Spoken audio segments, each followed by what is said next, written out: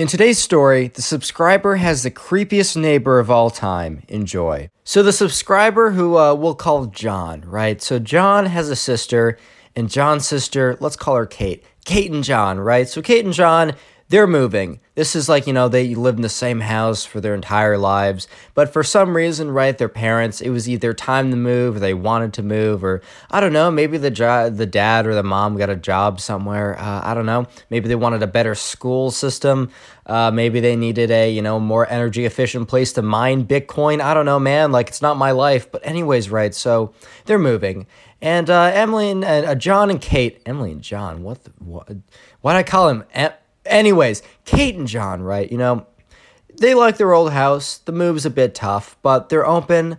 They're optimistic. They're really excited to not have complete weirdo psycho neighbors, but yeah, that's a little unlucky. I'm going to say is GG unlucky, not well played. Anyways, right, so, Kate and John, they move into their new house with their parents, and it's move-in day. There's a lot of boxes to move.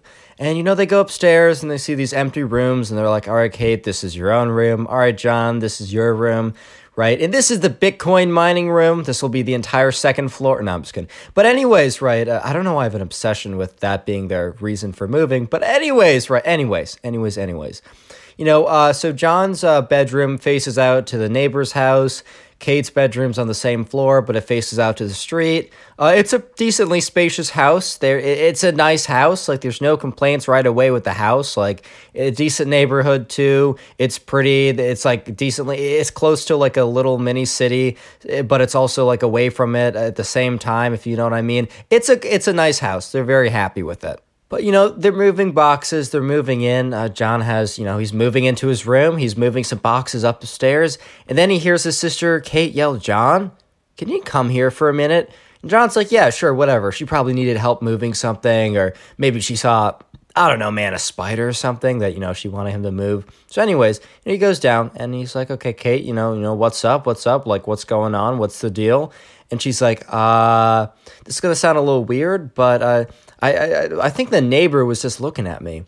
And John's like, yeah, okay. And he looks outside the window and he doesn't see anyone there. He's like, all right, well, they're probably just curious.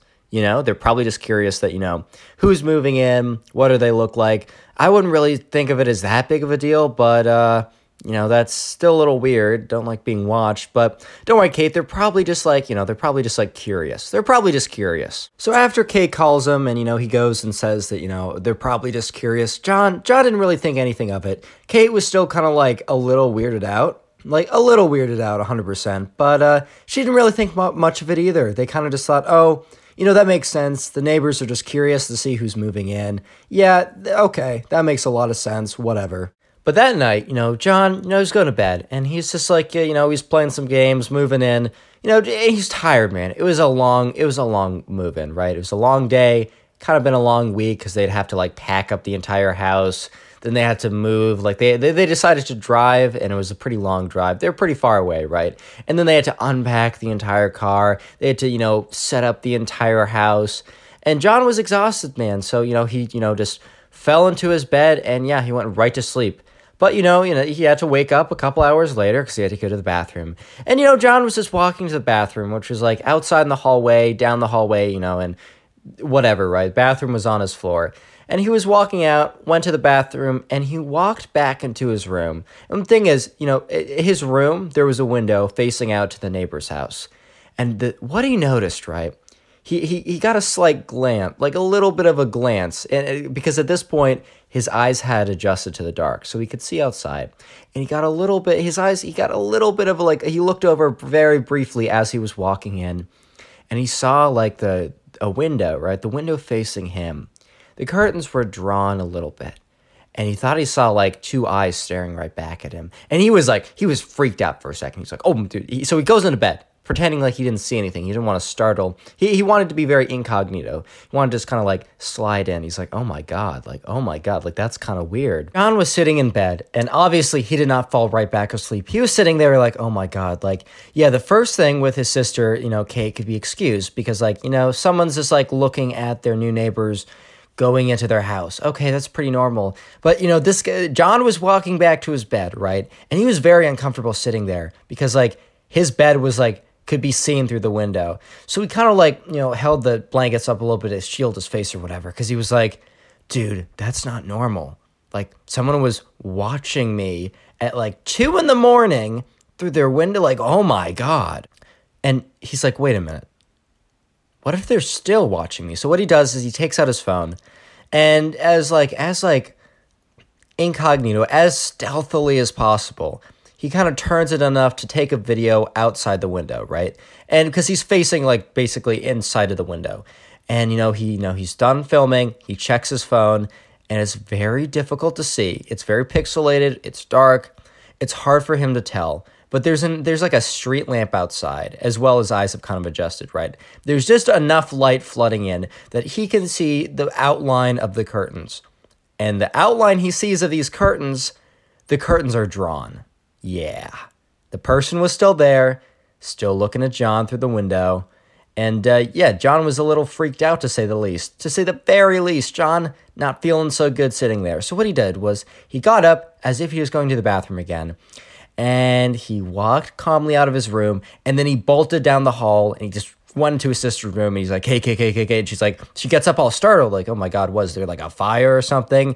Did my dad's, Bitcoin miner like set a fire? I don't know why I'm obsessed with that backstory. I just am, guys. I'm sorry. I am who I am. And he goes into Kate's room, and he basically explains everything I just explained to you. And at this point, she's like weirded out as well. Even though they don't have a direct like line of sight to her, she's still freaked out as well because they were looking at her earlier. Like, understandably, she was weirded out. And she's just like, John, what do we do? Like, oh my God, this is just so uncomfortable and weird. Like, what do we do? And John's like, okay, so we just moved. That probably means that, there's maybe a decent shot that we can like move out because of there's probably something, like there has to be something. So we basically, Kate, like you and I need to figure out a way to gather evidence as kind of like proof so we can prove to our parents, right, that this is weird. Something a little weird is going on. Something not normal is going on. So, and they sit there and they devise a plan. So they sit there and they're saying, okay, our mama is definitely not going to believe us, right? Our mom is definitely going to think that we're just paranoid, or mom and dad, right? And by no means will they just move because like the neighbors looked at us once or something, or looked at us during the normal time of day. And at nighttime, they're going to be thinking to themselves, oh, these kids are just like thinking so much, like whatever, right? But we need to figure out a way to capture on video proof that these neighbors are weirdos, and that, we need to move because this feels really weird and uncomfortable. So they devise a plan that the next night, right, John was going to go back to his room which was in plain sight of the neighbors who were kind of spying on him earlier, right? But Kate, the sister, she was going to like somehow be sneakily like from a downstairs window, videotaping upwards and getting on camera proof of the neighbor opening their window and staring through the window, looking at John in his bedroom. Speaking of creepy neighbors, today's secret word is neighbor. So if you made it this far into the video, I'd like you to comment neighbor down below, N-E-I-G-H-B-O-R. Or however it's in the title. If you don't know how to spell it, just do that. I just like to see how many people made it this far into the video. I'll try and heart a bunch of them. I can't get to them all, but I'll do my best. Also, I'd just like to have a little on-screen shout-out of this fan art that was made for me, which I thought was pretty cool. I'll be linking the video of it in the description, so you can go, leave a nice comment or something. This was sent to me on my Instagram. You can either send me stuff or story videos like the ones I tell on my Instagram, link to the description. But while you're down there, also make sure to go, to this video that's in the description of the fan art. Say something nice. Finally, 1 like in this video equals 1 nothing delivered to your door. And yeah, back to the story. So basically, right, they have this plan in motion. And, the next day rolls around. They kind of go downstairs to figure out exactly how this plan's going to work. So they go into the kitchen and they find a pretty good window that can get a decent view of the window that the neighbors have been kind of looking out of sneakily, right? And, so they scout it out and they're like, okay, how are we going to get a good light source, right? How are we going to get a good view of it? And then, they check around, and then, the subscriber, John remembers, he's like, wait a minute. I do distinctly remember having a decent enough, being able to capture it on video enough, but the lighting wasn't good enough to prove to my parents. And that's when John remembered that outside, right, there were these motion sensor lights. So basically, right, these lights, they were set to be turned off because the parents didn't really like them because, there's like animals and stuff that would like run around, and then these like really bright lights, almost like very, very bright lights would go off, right? And, they turn them off, but you can manually turn them on and turn them off. And the idea would be they would flood the backlights with a lot of light, kind of showing like what, was caught in the motion sensor. And, John was like, those would definitely have enough light. And those kind of like flood the entire back of his house. And that's where the neighbor's house would be. So it would light up, that would be definitely enough light to catch them on camera successfully. So now the working plan that they had decided would be that, Kate would go downstairs. She would set up her camera to record, and she would kind of wait for the neighbor to start like watching, right? And, Kate would then, once the neighbor started watching, she would set up the camera and just like leave it there. That's like recording a good view of the neighbor's outside window. And then what she would do would be is she would go to another window, not in the kitchen, in the room adjacent to it, have the window be down and have like a stick or a rock or something and just throw it outside, right? Just throw something out. Yes, maybe the neighbor would see it, but either way, it would trigger the motion light. And that would be the plan. And then, they catch the neighbor on video, and then they'd have video proof. And so anyways, right, that was the plan. And, the night came around.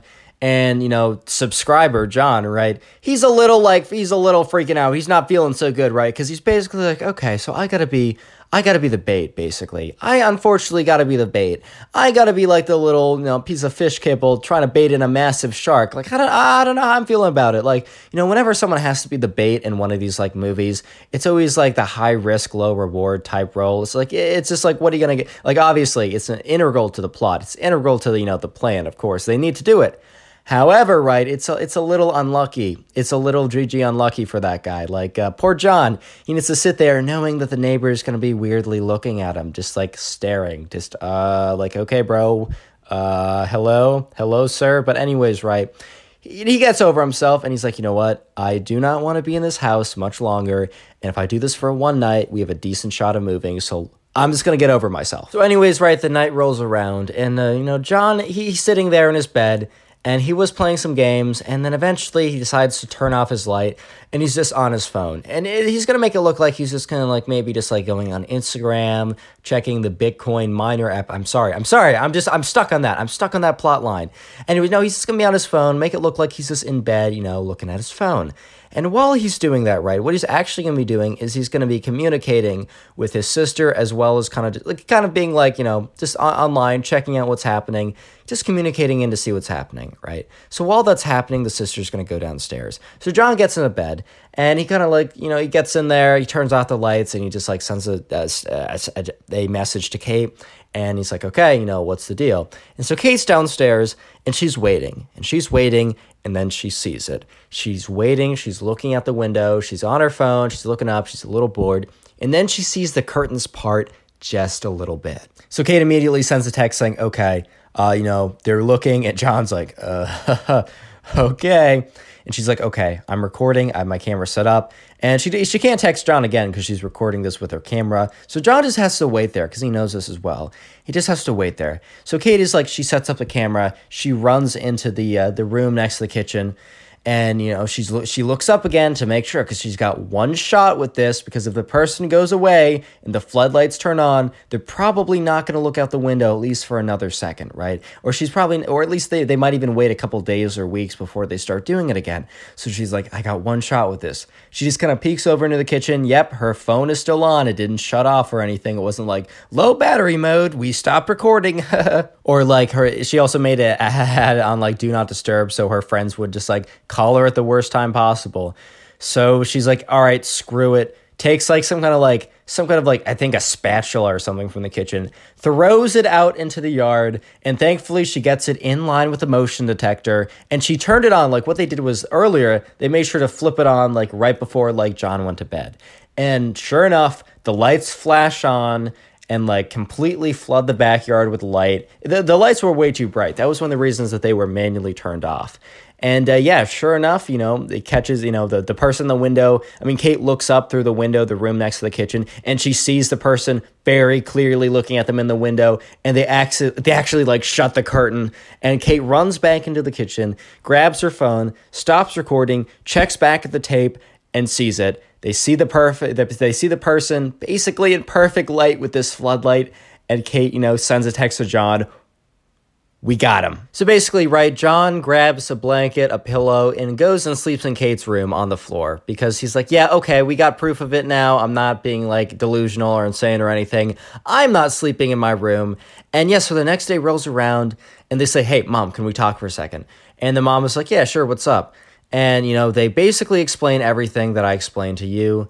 And then they show her the video and it's very clear. And the mom says, wow, like, your dad and I actually have experienced the same thing like 2 nights ago. And believe it or not, we're actually in the process of moving. We just didn't want to scare you kids saying that the neighbors were stalking us, basically. But they're really weird. We got freaked out. And thank you guys actually a lot for bringing this to us because now we have something to show our tenants, like hard proof. We were just going to try and change it up and say that like there was mold or we didn't like it or something. But oh my God, yeah. And the kids are just like, oh my God, wait, like, you guys knew? And they're like, yeah, we just didn't want to scare you. We're planning on moving out like actually tonight, believe it or not. I was actually just about to like sit you down and kind of try and explain it to you guys without freaking you guys out. And they're just like, oh my God, like, I guess that worked out. So yeah, that night, John and Kate, they packed up the house with their parents and they were in a motel for like 1 or 2 weeks. And then they actually moved into another house. And it was like basically the realtor like saw the complaint, was like, oh my God, that's like, I'm so sorry. Had like a house in limbo, let them stay there for like a couple months. And then they eventually were settled in their forever home, happily ever after, or at least I think. Subscribe if you haven't already. Watch another story video on screen and 5,000 likes on this video and I'll unironically join the Illuminati. Peace. How's it going, everyone? I hope you're having a great day because today we have a story of the worst neighbors ever. Do you think you have bad neighbors? Do you think that you know someone who has bad neighbors? Wrong. These are the worst neighbors ever. So sit back, relax, subscribe to the channel if you're new, and we're calling the subscriber who submitted this story Sophia. So anyways, right, this happened a couple years ago. Sophia and her mom and her dad lived on this neighborhood, and the house next to them, it was always going for sale. It always seemed like whenever someone would buy the house, they would immediately try and flip it, as it was actually quite a nice house. Sophia's house was pretty normal. She lived pretty normally, but the house next to her was like an extremely nice house. No one totally knows why that house happened to be there in their neighborhood, but, no complaints, it looks nice, whatever. And it just seemed like they never really had neighbors. So one day, right, Sophia's mom said, hey, someone bought the house a couple weeks ago, and it really does look like they're moving in. We might actually have neighbors for the first time in years. So Sophia and her parents were like, oh, that's pretty cool. We'll make sure to be very, courteous to our new neighbors and, ask them if they need help moving in, maybe invite them over, something like that. So about a week later, there's a moving van, and there's a bunch of people moving boxes into the house. It seems like the neighbors purchased the service where people would come and move the stuff in for them, or at least move the boxes in. Moving's hard, totally understandable. So then Sophia and Sophia's mom are like, you know what, maybe tonight when all the moving is done and all the dust is settled, you know what, let's do it tomorrow. Tomorrow night, when all the dust is settled, you and I will go over there and we will, knock on the door and we'll just ask them if anything's like how everything's going and then invite them over to dinner, tomorrow night. We'll have them over and it'll be great.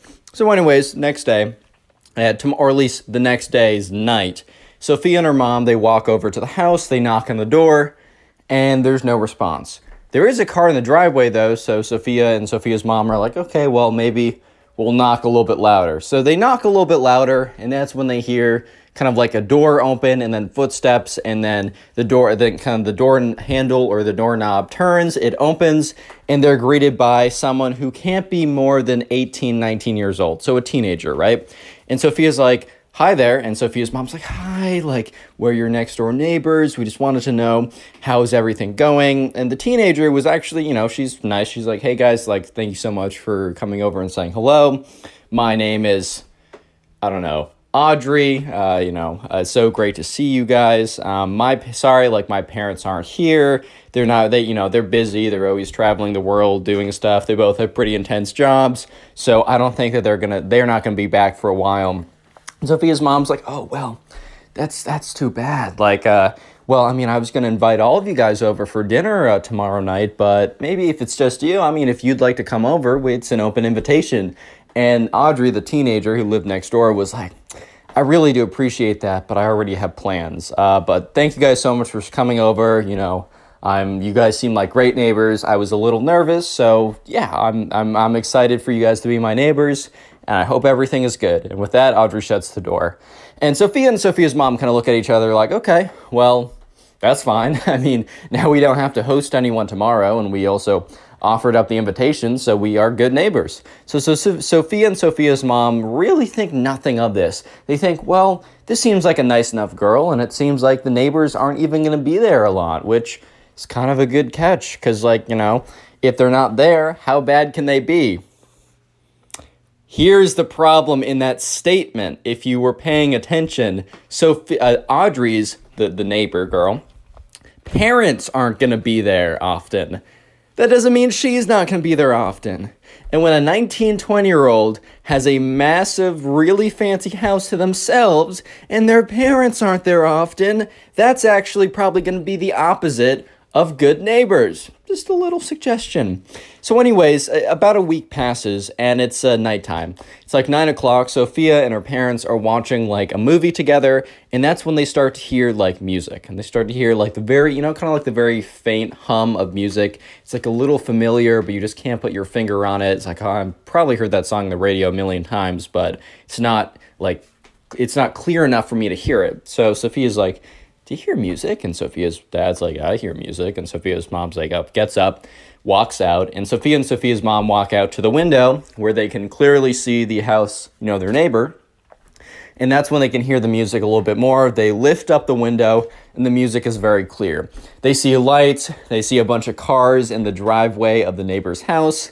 They see kind of like lights on. They see people in the backyard. There's a pool in the backyard too. They see some people swimming. They see a bunch of coolers with a ton of grape juice in there. Grape juice, apple juice, all the juice you could imagine, if you know what I mean.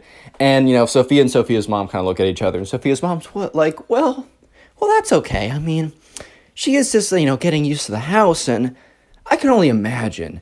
It must be so lonely without your parents there. So, this is fine. I mean, it's 9 o'clock anyways. I mean, people are allowed to enjoy themselves. Then it's 10 o'clock. Then it's 11 o'clock. Then it's 12. Then it's 1 in the morning. And Sophia's like, Mom, I can't go to sleep. And Sophia's mom's like, yeah, I know. The music continues to be loud. They've shut all the doors, but the faint hum is it's just annoying enough to keep them from falling asleep. And so the party is, in fact, even more loud and more rambunctious than it was at 9, 10, or 11, or 12. It seems like people just keep showing up. And Sophia's mom's like, okay, well, you know what? Hopefully this is a one-time thing. Hopefully this is a one-time thing. It doesn't happen a bunch of times. It's fine. People can have parties once in a while. When we threw that, that party for your birthday and people stayed kind of late. And Sophia's like, Mom, that was nothing like this. And Sophia's mom's like, yeah, I know, honey. I'm just trying to give her the benefit of the doubt, okay? I'm sorry. Honey, please. I'm trying to give her, the benefit of the doubt here. And so sure enough, around, 2:30, they're all able to fall asleep. And, Sophia's parents have to do something the next day. This party was on a Sunday, which is, during the summer, so the kids don't really have a lot to do. Maybe they have a job or something. But the parents get up the next morning, and Sophia's up, and Sophia's like, hi, Mom, hi, Dad. And they're like, because they have to go into work now. And Sophia's like, well, hopefully that was a one-time thing. Otherwise, she seems like a great neighbor. And Sophia's dad's like, I don't know about that, sweetie, but I guess we'll see. And so sure enough, that night, they're sitting and they're finishing the movie. And Sophia's parents are like, you know what? I don't know if we can completely finish this movie, we're starting a new one. They're watching something. They're like, I don't know if we can really finish this. We got to go to bed early. We definitely did not get an adequate amount of sleep last night. I'm sorry. I don't really know. I'm sorry about that. And Sophia's like, that's fine, Mom. At 8:30, Sophia's dad's like, all right, I think I'm going to go to bed. And that's when they heard it again, the faint hum of music. And Sophia's like, oh no. And Sophia's mom's like, oh no. And Sophia's dad's like, no. They all like rush out to see the window. They open it up, and once again, cars start piling in, and they're like, oh my God. Oh my God. No, no, no, no, no, no, no. So sure enough, party, super loud, rambunctious, people everywhere, talking, people jumping in the pool, water splashes. At this point, right, they're able to fall asleep a bit earlier because they try and go to sleep right away. So they're restless in bed for like 4 hours, but then they eventually fall asleep. Next morning, Sophia's up and she's like, hi, Mom and Dad. And they're like, except they're going to work, man. And, the next day, right, when they're watching TV and they're very kind of like anxiously waiting for noise to happen, for music, and there's no music. There's no noise. And, around 9:30, the parents are like, all right, we're going to go to bed. And Sophia's like, well, there's no party. Maybe this will be the end of the parties, right? So they actually like go over to the window and they look, and there are now three cars parked in the driveway. And Sophia's like, there are three cars. That's two more cars than normal.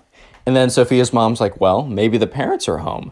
So Sophia, her mom, and her dad walk over to the house and they knock on the door. And, a new person greets them. And it looks like Audrey, the girl next home. It looks like her, but older. So they assumed, is this like Audrey's mom? They say, hey, are you the parents who live here? And, Audrey's mom and dad, who walked up to the door, said, yes, hello there. You must be our neighbors. And Sophia's parents are like, yes, like, how's it going? Like, this is a great neighborhood. You made a great choice. We're your neighbors right over there. And they point to their house. We'd love to, invite you over to dinner.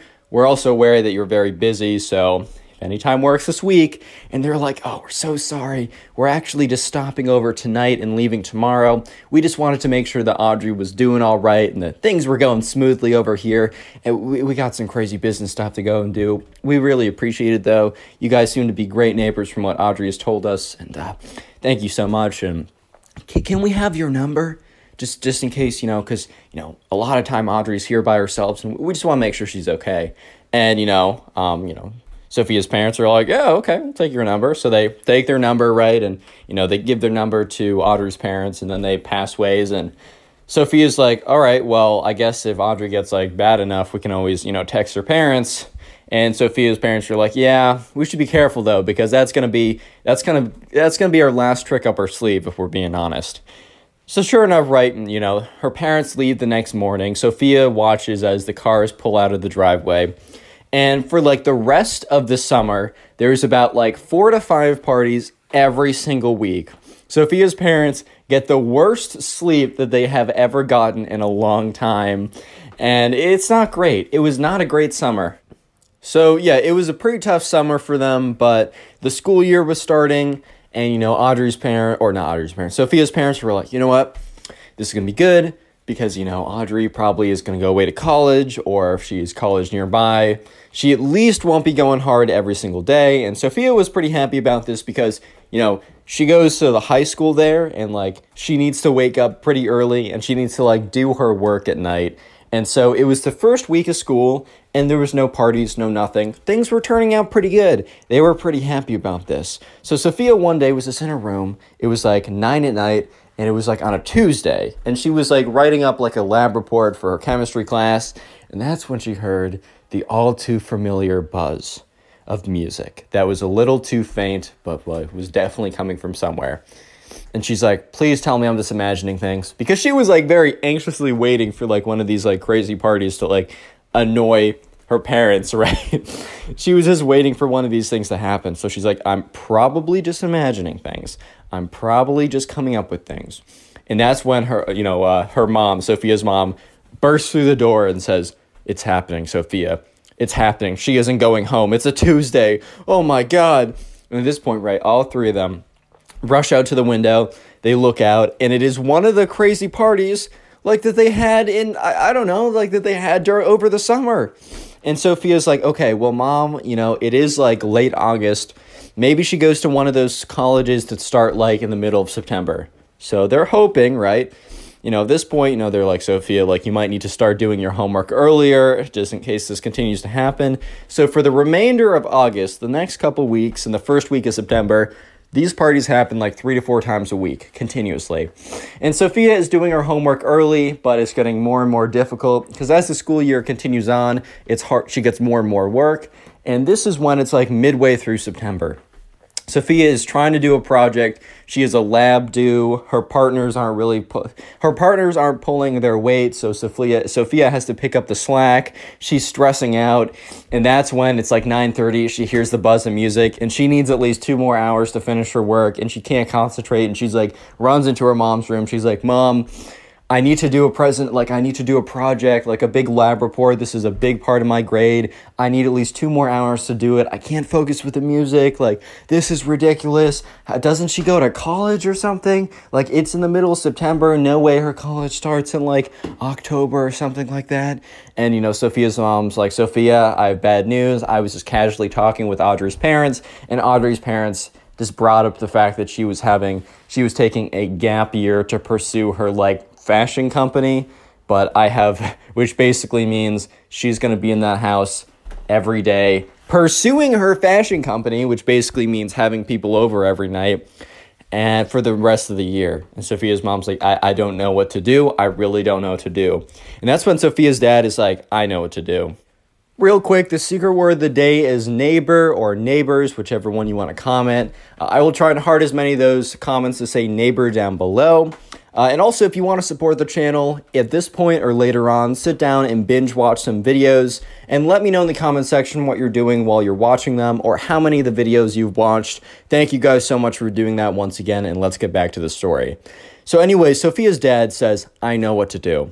And Sophia's mom and dad look at each other and they look at Sophia and say, hey, we're going to call the non-emergency line and basically report a party going on. Because there was a rule that like passed, I think, like 10 or something. You can't be making that much noise. And also, it's pretty clearly like, underage kids with apple juice, the one that you're not supposed to be having if you're underage, right?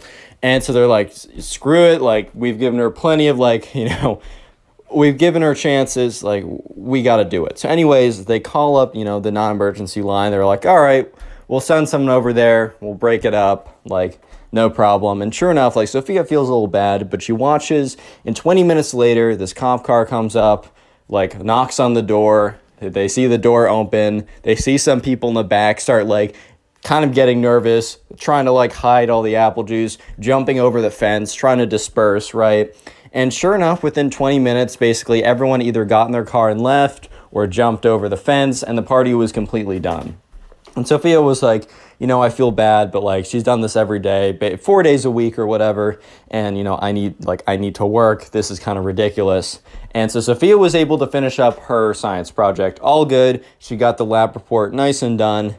And, the next day, she goes in, submits her project. Life is good. Things are good. And, Sophia comes back, is just waiting with her parents. She doesn't actually have any work that day. It's a Friday night. They go to watch some television together, and they don't hear the typical hum of music that they normally did because Sophia routinely had them on Fridays. She had them on other random days throughout the week, but she always had them on Fridays. And they were like, oh, it's like 9:30. Like, I'm surprised that like there isn't anything going on right now. And Sophia's like, well, we did call the cops on them last time. So they're probably, if they're having anything, they're probably doing it a lot more discreetly, or they're just not doing anything at all. And Sophia's like, I feel a little bit bad. And Sophia's dad's like, Sophia, don't feel bad. Like, this girl next door is taking advantage of her parents' absence and having people over 4 times a week, not even over the summer, which was annoying but understandable to an extent. But during, the school year, she knows that, there are other people in the neighborhood that have jobs, that go to school, that need to do things, that need to go to sleep before 10 at night, Don't feel bad about this. So that made Sophia feel a little bit better. So, she went to sleep, and the next day they woke up, and Sophia and her mom were walking out because Sophia was, walking over to the bus stop, and Sophia's mom was walking, to get her, to go to her car, and that's when they both stop and turn around, and they look at their house, and their house is covered in eggs. Yes, their house has been egged. If you don't know, a lot of like teenager, not a lot actually, very few, but it's like teenagers will show their disrespect by quote unquote egging a house, basically taking eggs, throwing them at them. It's a crime. Don't do it. It's also ridiculous and stupid. Little disclaimer, I've never done that, and don't have any friends who've ever done that. It's ridiculous. You're an idiot if you do it. Okay, moving on. I just have to say that, right? But that is my honest opinion. So anyway, Sophia and Sophia's mom are looking up. Their entire house is egged.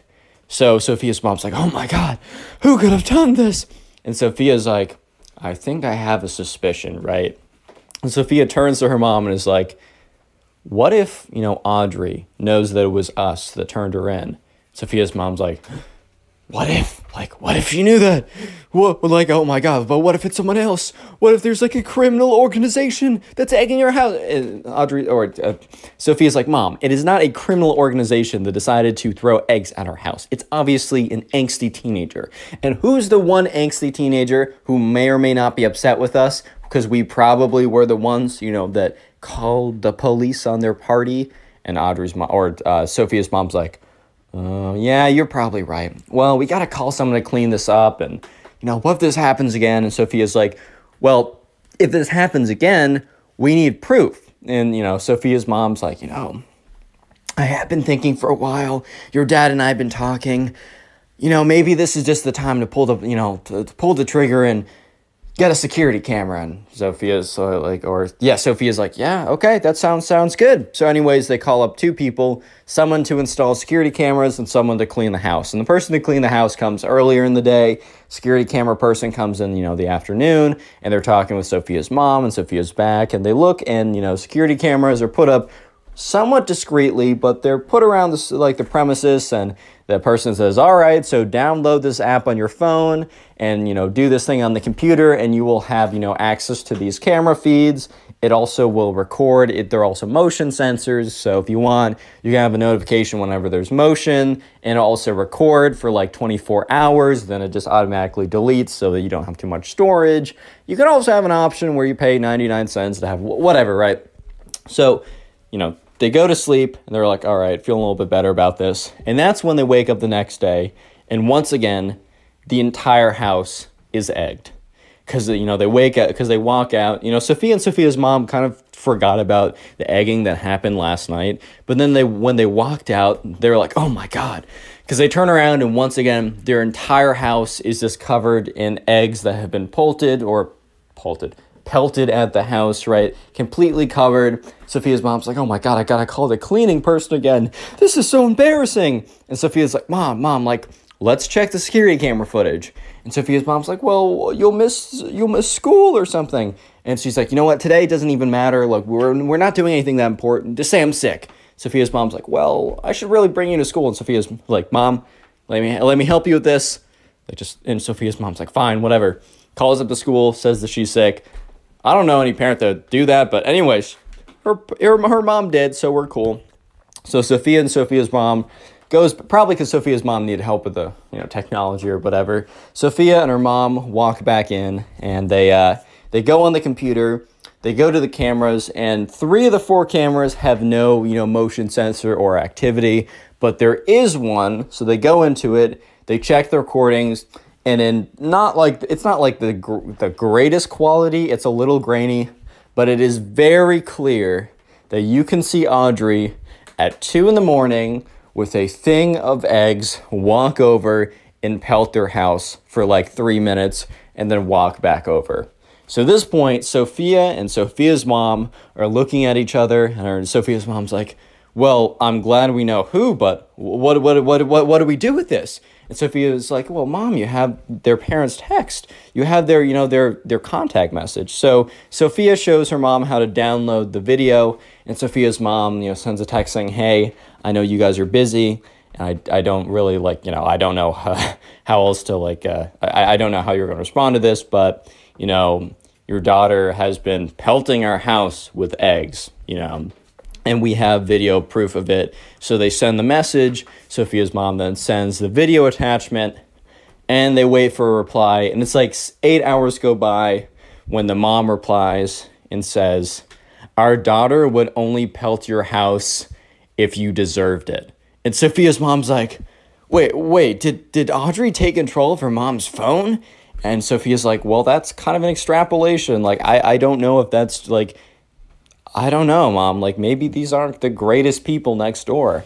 And, they look at it again, and Sophia's mom responds, like, with a question mark. And Audrey's mom responds, like, did I not make myself clear, question mark.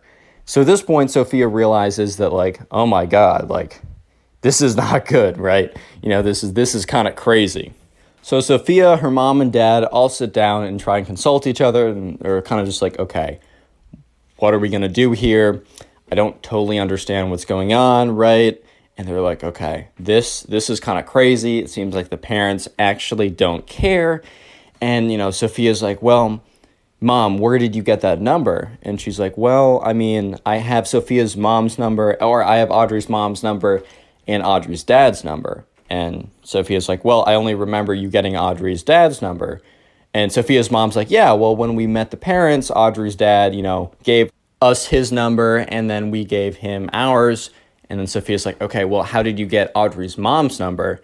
And Sophia's mom's like, oh, well, yeah, well, when we met Audrey the first time, I asked for her parents' number, and she gave me, oh. And Sophia's like, wait, Mom, Sophia or Audrey gave you her mom, quote unquote, number. And Sophia's mom's like, yeah, I'm starting to believe that actually isn't her mom's number. Sophia's like, but her dad's number you got from her dad. And Sophia's mom was like, yeah. So Sophia's like, all right, well then send the exact same text message, but send it to her dad, because I got a feeling that you didn't actually get her mom's number. Sophia's mom's like, oh, that's not a bad idea. So they do the whole process again. They send a message to the dad, and Sophia's like, well, that means I've been talking to Audrey the whole time. This is so weird. And, Sophia's like, you know what? She's crazy. Don't even worry about it. We got to send a message to her dad, though. So they craft up the same message, basically saying, hey, so sorry to, like, put you through this, but your daughter's been pelting eggs at our house. We have video proof of it. Attached to the video file. Like, I don't really know what to do here. I was hoping that you could, say something or make it stop, basically. And they send a message, and it delivers, and they wait for, like, 12 hours.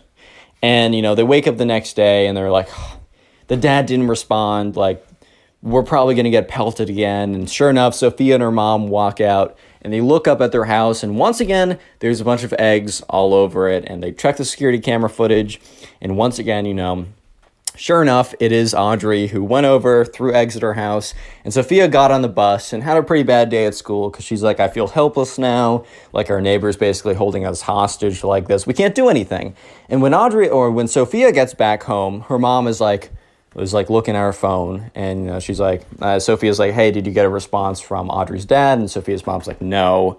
And then Sophia's mom's like, oh my God, he just responded. And the message basically says, hey, I'm so sorry. I'm currently in Asia right now for business reasons. This text message, like, literally just got to me right now. I'm so sorry this happened. I have no idea. I'm not in the States, but Audrey's mom is, and she is coming back immediately to go talk to our daughter. And at this point, right, Sophia and Sophia's mom look at each other like, we won, baby. We won. So Sophia kind of neglects her homework and doesn't do it till really late, because Sophia and her mom and her dad are basically all sitting, watching the window, waiting for the car to pull up. And sure enough, this fancy, like, BMW, like, very quickly pulls into the driveway, and then Audrey's mom that they saw before, like, walked on up, stomped in, went bum, bum, bum, bum, bum on the door, starts slamming on the door. It opens up. She starts yelling immediately and walks into the house. And at this point, right, Sophia and her parents just look at each other like, oh my God. And about an hour later, after, they see Audrey's mom doesn't leave. She stays at the house. But about an hour later, they receive a text message from a number that they don't have saying, like, I'm so sorry, like, about my daughter. I had no idea that my daughter was actually still staying here. She said that, she goes to college 5 days a week and stays here on the weekends. Like, I had no idea that she was staying here every single day, party. So this is Audrey's mom texting on her real number, like, I'm so sorry, this is insane. Like, I had no idea. And also the fact that she, pelted your house. How much money do you want for the damages? And Sophia's mom just responds like, hey, we don't want any money. It's totally fine. We know it's not you guys. All we ask is that this just doesn't happen again. And that maybe your daughter, when she throws her parties, will be a bit more respectful of, other people and their time commitments.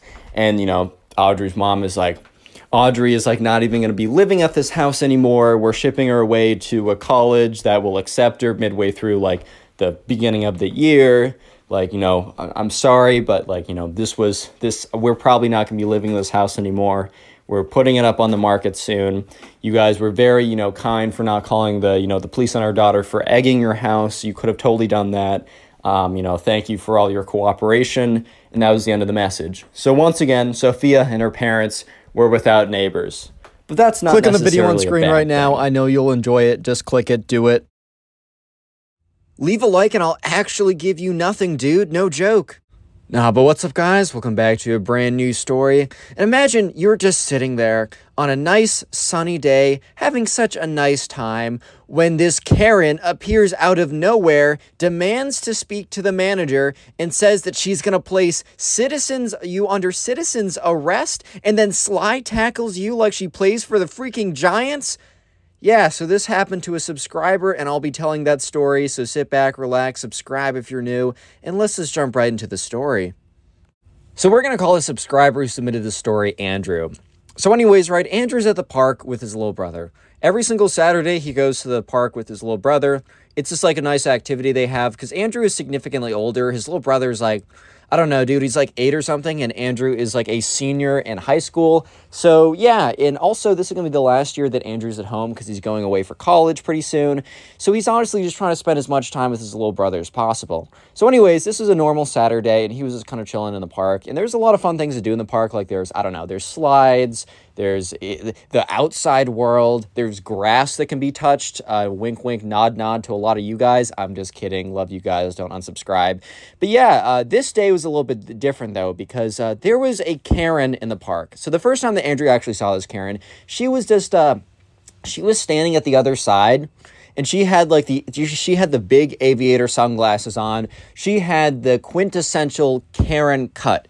You already know what I'm talking about. It's like when the hair is cut really short on one side and flopped all the way over on the other, like the Karen I showed on the screen earlier in the video. Yeah, she had the quintessential Karen cut. She had the big glasses. She had like this really weird shirt that didn't fit that well. And she was like full of anger and assault and tilt, and she was just not having it. She was like on the other side, her hands were on her hips, and she was scanning the park. Like she was looking around. Basically, dude, she was scanning the park for trouble because she was bored, She wanted to just mess with some people, and mess with some people she was about to. So Andrew looks over, and the Karen is staring right at him. And he's like, no, like, come on, ma'am, like, come on now. And the Karen starts walking over very angrily. Like, her fists are balled, and she's like, bum, bum, bum, bum, bum, bum, bum, bum, bum. Just kind of like starting to walk over, right? And Andrew's just looking at her like, dude, you can't be serious, bro. Like, you cannot be serious right now. And she comes over, and she looks at them. And right now, it's just Andrew and his little brother, just like, his little brother is just like blissfully, unawarely, just like, I don't know, doing his thing. And Andrew just like looks up, and she says, excuse me. And Andrew's like, yeah, what's up? And she's like, this is a private park, and I demand you guys go. And the thing is, right, Andrew knows for a fact that this is just massive cap right now because, dude, he's been going to this park since he was a little kid, since he was like his little brother's age. And yeah, this was very clearly a public park. And he just responds calmly, like, ma'am, I think you have this confused with somewhere else. This is pretty clearly a public park. I've been going here for a while. Like, you can even look it up. It's listed as a public park. And she's like, this is a private park, and if you don't get out of here in 3 seconds, I'm calling up the manager. And Andrew looks at her, and he's just like, dude, what are you talking about? What do you mean the manager, bro? We're at a public park. The manager of the parks department? Are we calling up Leslie Knope? Like, what's going on right now? And she's like, 3, 2... Dude, for some reason, some people just think if they start counting down that you're going to do what they say. Give me $1 million. 3, 2. Subscribe to this channel with notifications on. 3, 2. But anyways, right, so the countdown goes down, and Karen's like, that's it. you guys are so doomed. And she like walks over, and there was like a park police dude or a park ranger or whatever who happened to be kind of like passing by, and the Karen must have seen him. So he walks up to the park ranger and says like, arrest these two hooligans immediately, and points at, Andrew, who's just like sitting there, and his little brother who's playing in a sandbox right now. And the park ranger's like, ma'am, like, what is the reason that you want me to, like, go over there? And she says, they are in the park, and I don't want that. As a taxpayer, this is my private park. So basically, the Karen had construed that since she pays taxes, that, the taxes pay for this park, and therefore, this park is hers. Therefore, it is her private park, which is just the most ridiculous logic I've ever heard in a million years. But hey, man, I mean, we are talking about a Karen right now, so if you thought that she was going to have normal people logic, then, like, I don't know, bro, you must live in a different planet, too.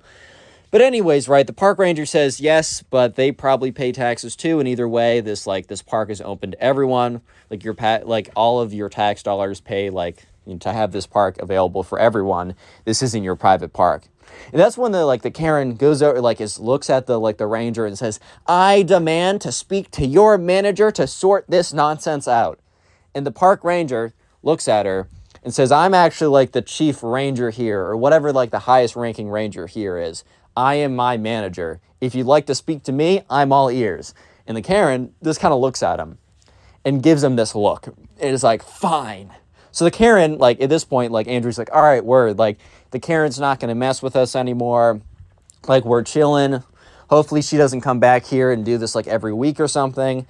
But unfortunately, Andrew was completely wrong, because the Karen, as she's storming away from the park ranger, starts storming towards Andrew and his little brother. And he's like, oh my God, what's going on now, bro?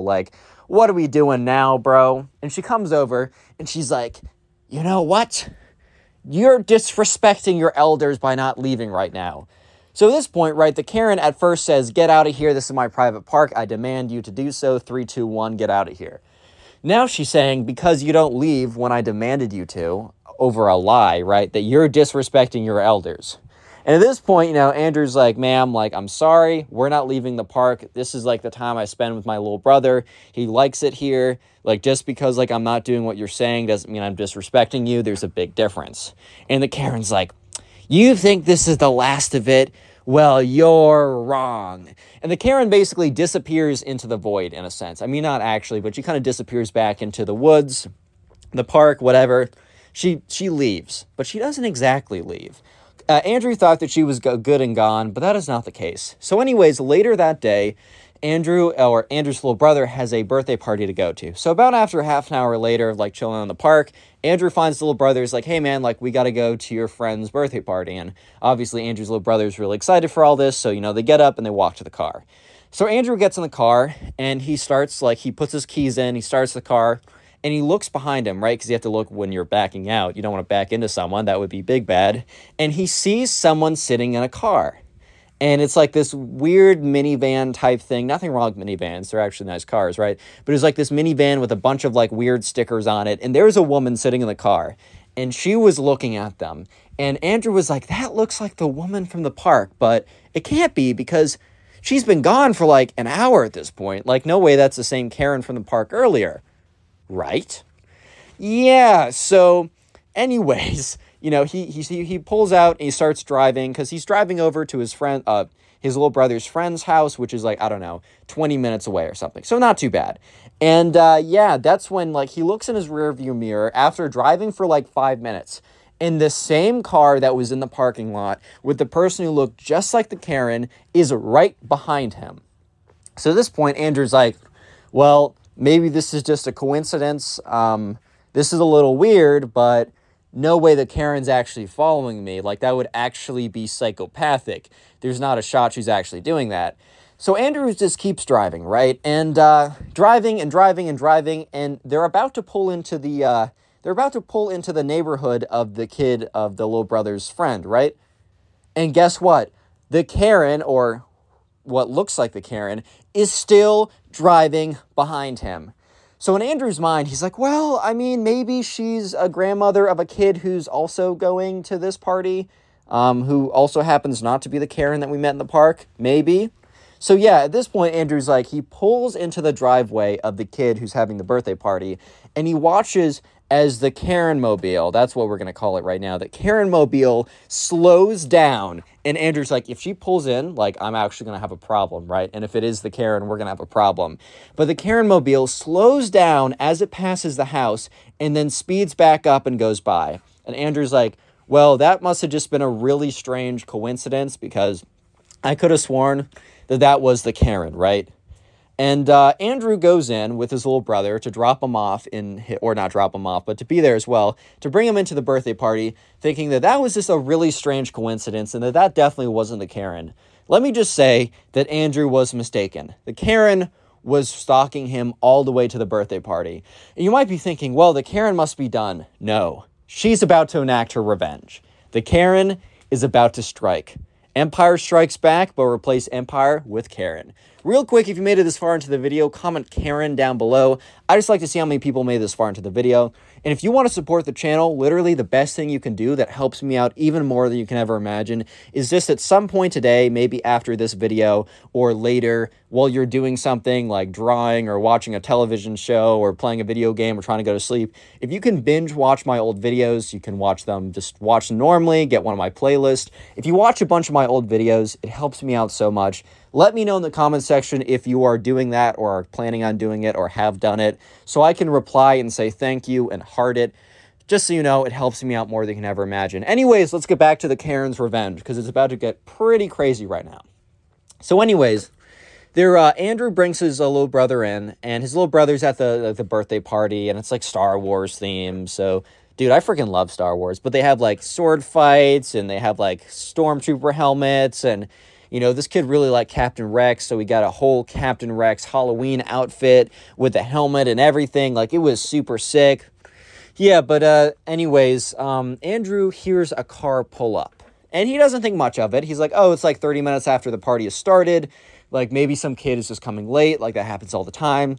And this party happened in the backyard, and there was a fence. So basically, you pulled up and you walked in through the backyard fence, walked into the backyard where the party was happening.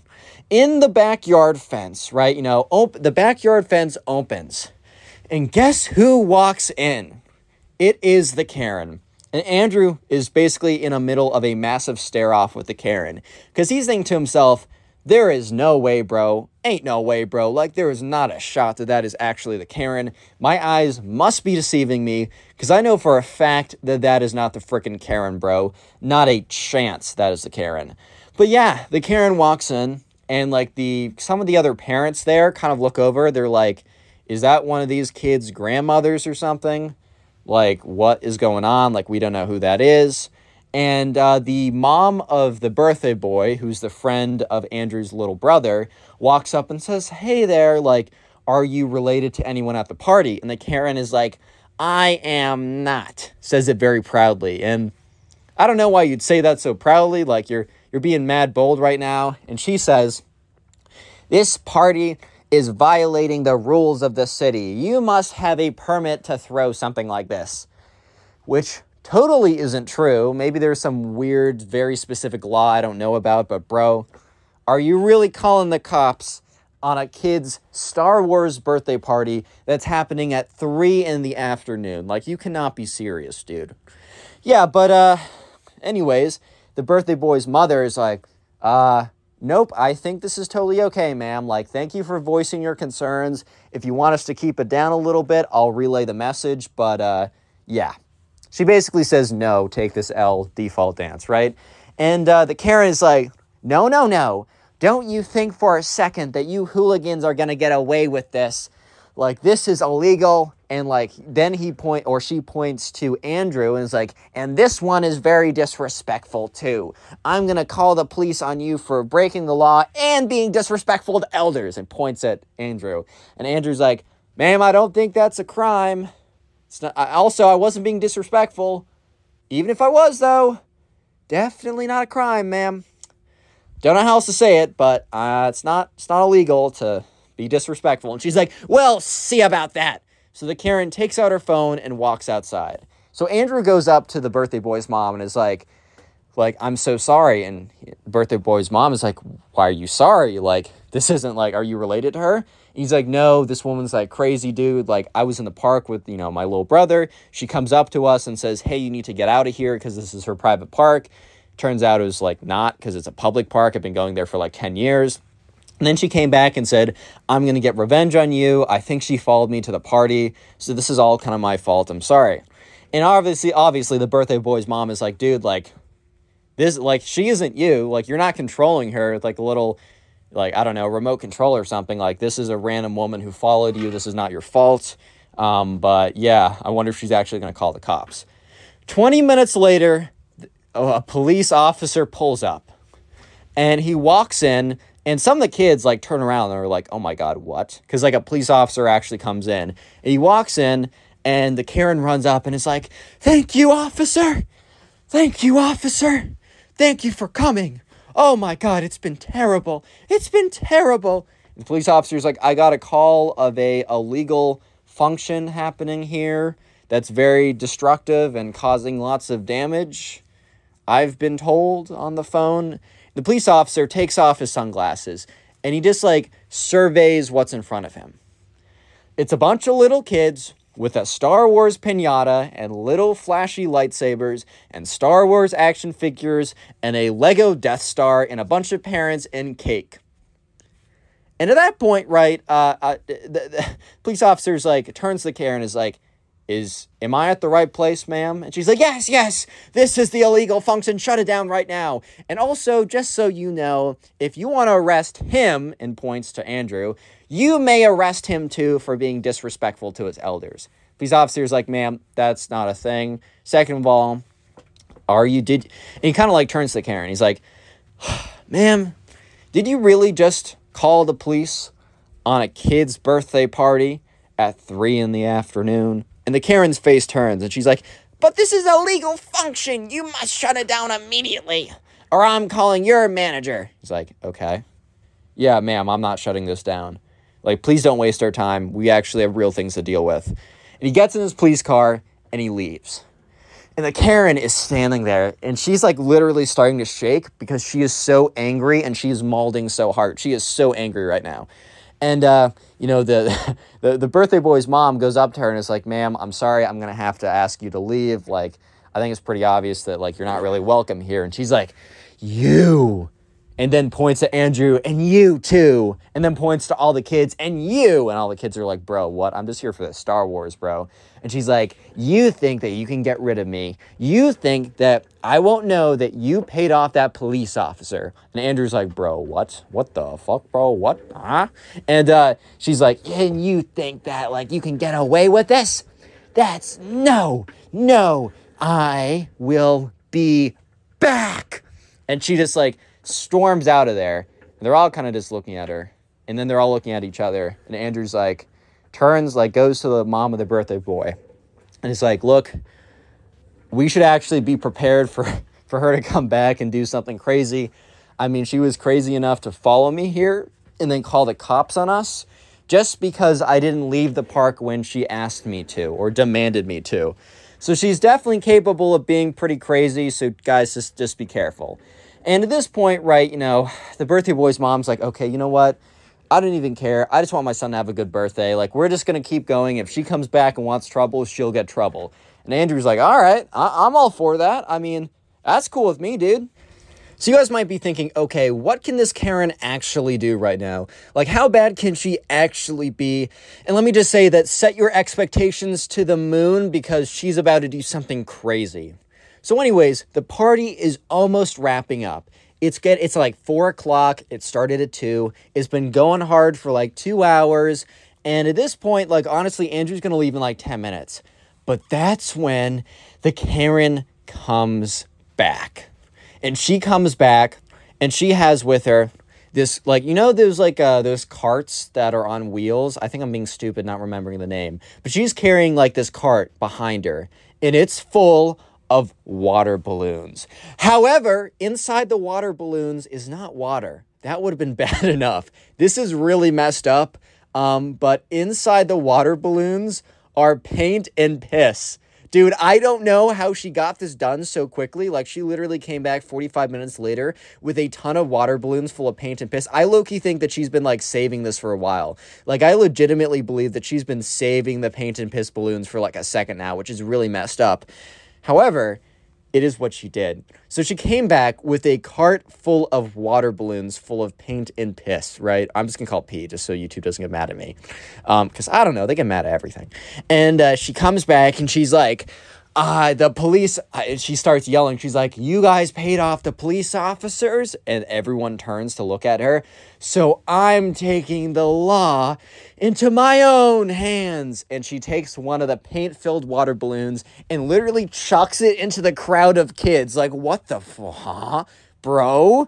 What is this violence, dude? Throws the water balloon full of paint. It explodes everywhere. Kids start like screaming. The adults are like, what is going on here? Everyone's running as she throws another pea-filled water balloon.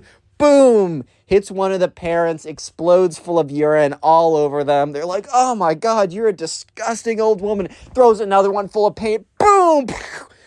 I'm having too much fun with this, man. This story's awful. I'm having too much fun with it. Anyways, she's just like chucking the paint and pee balloons everywhere. They're exploding. Urine and pee or urine and paint are just everywhere. Not exactly how I would want to end my 8-year-old's, what's it called? Star Wars themed birthday party. Because I don't totally remember the Star Wars episode where, you know, Darth Vader comes in with a pee balloon and throws it at Anakin Skywalker and is like, wait a minute, Luke Skywalker, and is like, Luke, I am your father. Now take this pee, bro. And this like explodes all over his face. I don't remember that. Maybe that's part of the George Lucas director cut. I didn't see that one yet, though. But anyways, at this point, you know, Andrew's like, enough is enough. He pulls out his phone, calls 911, basically says, this old woman who's been harassing us is now throwing pee and paint-filled balloons at a bunch of kids. And immediately the cops are like, what the freak, bro? So they come over, right? After about like 2 or 3 minutes, like I think the cops are just in the neighborhood or whatever, and they stop in and they're like, what's going on over here? And the woman, like the Karen, is like laughing. She's like, throwing her like pee and paint balloons. Everyone's screaming, bunch of kids are crying or whatever. It is like the most insane thing ever. Typical day in the life of a Karen, but the most insane thing ever.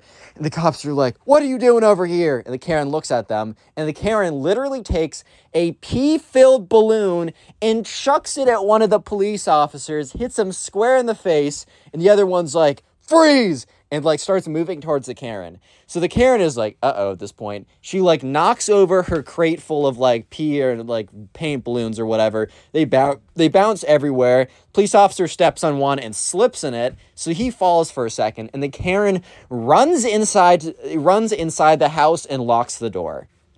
So at this point, right, the officers are like, is everyone okay? And, like, there's a bunch of crying kids or whatever. And the mom of the birthday boy comes over and says, yes, like, this crazy woman, like, called the cops on us. And, you know, cops didn't do anything, so we're just having a legal, lawful birthday party. So she came back to enact the law herself, in her own quotes, and has been throwing balloons full of unidentified urine and random paint at us. Like, this is ridiculous. And she also just ran into our house. I don't know who she is. Like, I'm scared. Cops are like, all right, we're calling in backup. So they literally call in backup for a Karen. They probably called in like a 1428, which is code for crazy Karen alert. Okay, probably not actually, but maybe at this point they have a Karen, like a term for like Karens at this point. But anyways, you know, so the Karen is like inside the house and has locked the door. And, at this point, Andrew turns to the birthday boy's mom and is like, is there any way to get inside there? Like, do you have a key or something? And she's like, actually, yeah, like, there's a key behind behind the house. So anyways, they go behind the house and they find, like, a rock. Because, like, you can get, like, fake rocks or fake plants you can hide secret keys in. So they go behind there. The birthday boy's mom finds where the secret key is, takes it out. It is like, okay, well, she's not going to let us in unless you distract her. So at this point, Andrew's like, dude, I got it. So anyways, Andrew goes up to one of the windows, starts banging on it, and the Karen gets distracted, walks over, and starts screaming at him like, why would you call the cops on your elders? That is so disrespectful. Like, I was literally just enacting the law. I was doing what was right by throwing balloons at you guys. And Andrew's like, dude, you just came to a kid's birthday party, and you threw like balloons full of pee and paint at them. Like, you're insane. Like, you need to be locked up, dude. And at this point, Andrew's really just stalling because like while this is happening, while he's having the conversation with the Karen, the mom is over at the little kid's birthday boy, whatever mom is at the front door, put the key in and is like starting to unlock the door. And the Karen's like, you know what? You're so disrespectful. Back in my day, like, kids like you would just, like, listen to their elders. Honestly, the world was such a better place back then when kids would just be, they'd be obedient. They would do what needs to be said. And they respected the rules of the private park. They respected the rules of no birthday parties after 12 in the morning. Also keeping, like, this birthday party is ridiculous. You guys are worshiping space monsters. And Andrew's like, bro, it's a freaking Star Wars party. It's not that deep. And she's about to go on another back in my day rampage when she's like, back in my day. And at that point, the door opens up. The police officers go in. They're like, ma'am, I need you to freeze. However, there are 2 doors leading to the back. There's like a main door and then a side door by the kitchen. So she runs out the side door. And at this point, the Karen is like, running, well, quote unquote running, towards the street because she's trying to get away, and that's when Andrew steps in her way. But the Karen was not going down without a fight, because remember the beginning when I was like, did the little skit, I was like, imagine if a Karen is like mad at you and then freaking slide tackles you like she's on the Giants. Yeah, the Karen literally bodies Andrew, and Andrew's like a decently sized kid. He's not a big kid, he's not like a super frail kid. Like, bro played, I don't know, he wasn't like a track star, so he wasn't super skinny, but he also wasn't super big like a football player. He was like, I don't know, he was a baseball player, like about in between. But he just gets slammed by this like 200-pound woman. Boom! He flies on the ground, right? And she's on the ground too, and she's like, you should have gotten out of my way. Like, you were in my way. You're disrespecting your elders. And at this point, right, the police officers come, and they're like, ma'am, like they go behind her, they get her up, and they put her in handcuffs. And she's like, officers, this is a perfect time for you to arrest this guy. And they're just like, huh? Like, what? And the Karen's like, yeah, this guy over here, and kind of like nods towards Andrew. And they're like, why would we arrest him? Because earlier today, he was at my private park and he refused to leave. And after that, he came back and started this terrible party, which is against the law. And they're like, ma'am, he was at a public park, because like the police officers were there when Andrew explained it to like them or whatever. He was at a public park, then you followed him here, and then you called the cops on a kid's Star Wars themed birthday party at 2 p.m. And then when the cops didn't do anything rightfully, you came back and attacked them all with pee-filled and paint-filled balloons. And when the officers were like, ma'am, how did you get pee-filled and paint-filled balloons so quickly? And the Karen was like, you guys are not enacting the law like you used to. You guys used to, like, enact the respecting elders law. You used to do what you're supposed to do. I'm just taking the law into my own hands. And they're like, ma'am, like, can we at least ask where you got the pee-filled balloons? And she's like, you know what? I've been building my artillery over the last 6 months. And at this point, Andrew's like, oh my God. So you're saying I could have just gotten hit with a 6-month-old pee balloon? I think I'm going to puke, bro. Yeah, so at that point, they take the Karen away, and she's like, kind of yelling or whatever. And so the mom like says to the police officers, like, hey, can we also like make sure we get a restraining order in here so she's not allowed to come back? And they're like, yeah. He's like, would you like to press charges? And the mom's like, yes. You're like, yeah, I would. Okay. And so they, at this point, Andrew kind of stays to help clean up and just like stays for literally 2 hours. And by the time he leaves, because it's getting dark and he has to bring his little brother back home, they were literally not even close to being done cleaning it up. Because imagine like paint everywhere. Old woman, 6-month-old urine is just stained everything. And everything's like broken and destroyed. However, though, like somehow it legit, like the presents did not get destroyed. This little kid's presents did not get a speck of paint or pee on them. Like, dude, click on the video on screen right now. I know you'll enjoy it. Just click it. Do it. What's up, guys? Welcome back to a brand new story. Today we have a story of a crazy neighbor Karen that steals the subscriber's phone, and when the subscriber politely asks for his phone back, she calls the police on him. Yeah, that's going to be today's story. I know you'll enjoy it as these crazy Karen stories are pretty good. So sit back, relax, subscribe if you're new, and let's jump right into it.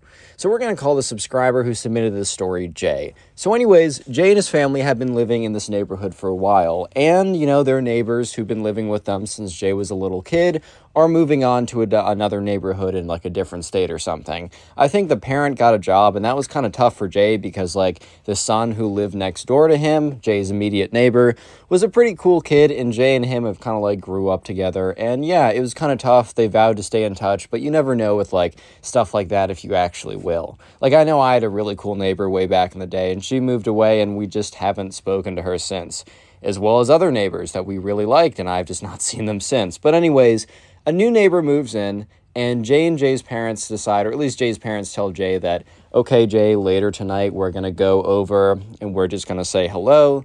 We're going to ask if they need anything, and I'm going to bake some cookies today, and we're going to bring them over and give them to the new neighbors, whoever they are.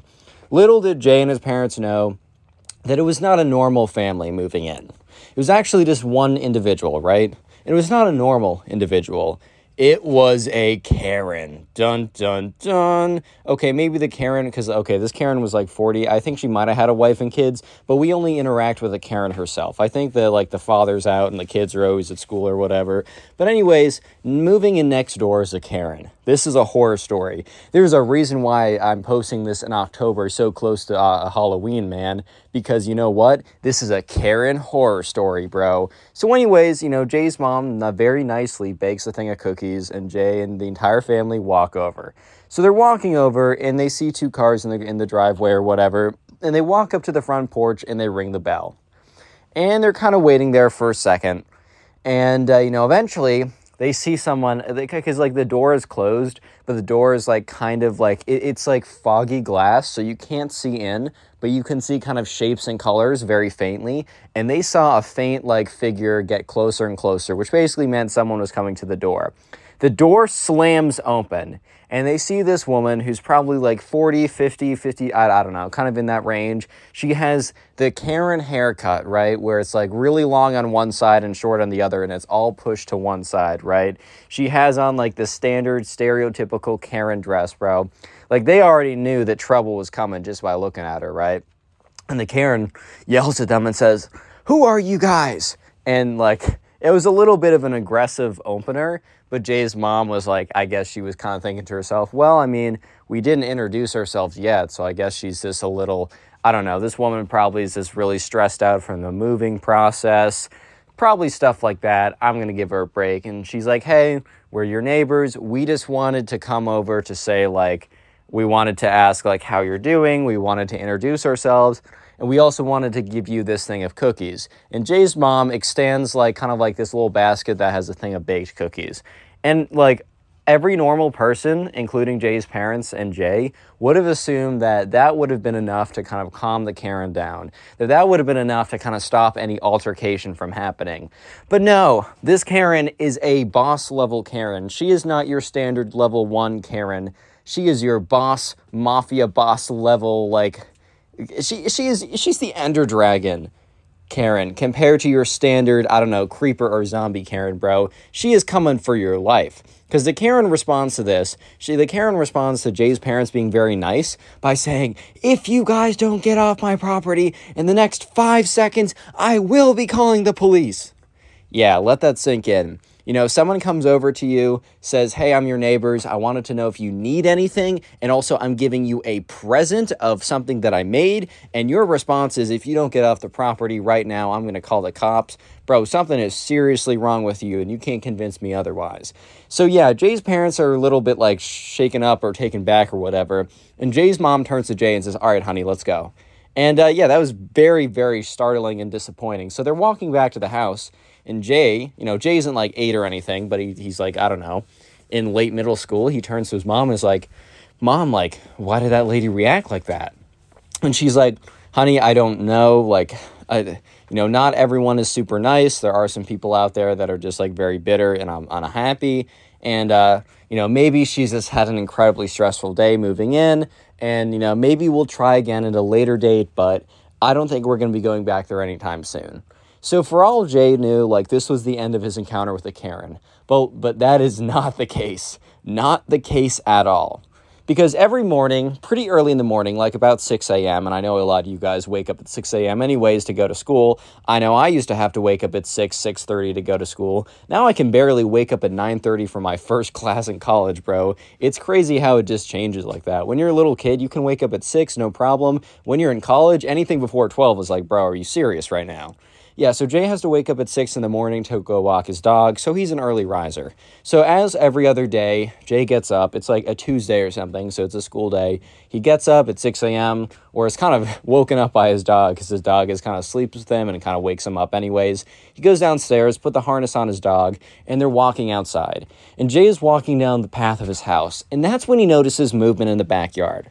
So Jay, like, for a second is like, okay, this is a bear. So he very quickly, gets the dog and, like, puts the dog back inside. And Jay, like, slowly creeps outside. This was a bad idea. Jay's telling me to tell you guys because he submitted this story via Instagram. You guys can do the same. It's at Connor Pugs. It's in the description. Send me your stories. But Jay added a little note in the story he sent me saying, do not do this. Like, if you see a bear, go inside and protect yourself. Like, they're not going to try and harm you. But if it's a mama bear and there's a baby bear, she will go kaboom to your face. So just a warning. But anyways, Jay decided that he wanted to go and check it out. So he's sneaking around in the backyard, trying to figure out where this big bear is, right? But Jay sees something much more startling, and some people might even say much more frightening. He sees the Karen wandering around, looking through his backyard, and, like, looking into the windows. Like, she's in the back of his house, like, looking at stuff, and, like, peeking into the windows of his house.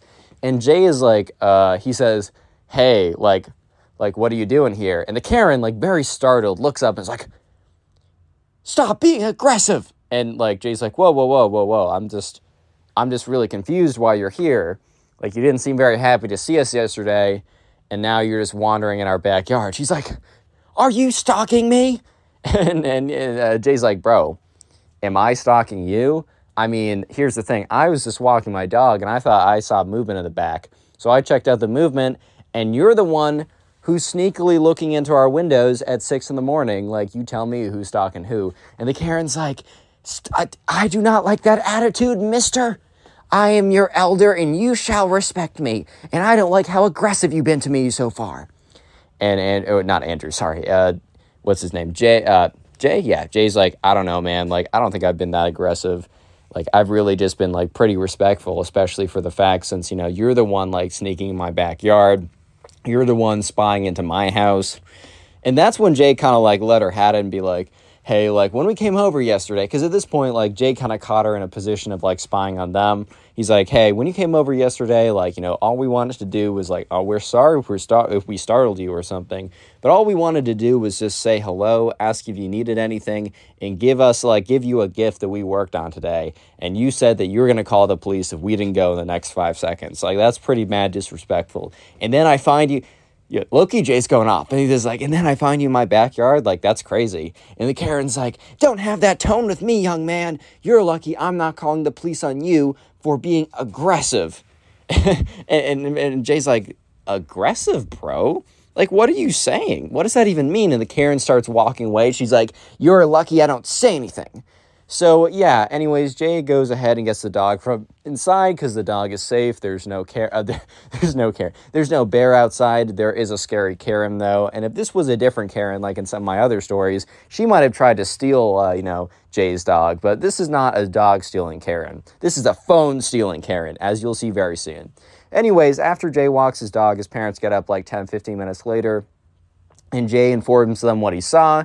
And, Jay's mom is like, kind of disturbed by this. She's like, that's really weird. Like, I understand it if this woman wants to explore the neighborhood as she just moved in. I think I'd probably do the same thing. But creeping in someone's lawn and peering into their windows is just a whole nother level. So yeah, they didn't really think this Karen was some, like, I don't know, some mastermind serial killer type person.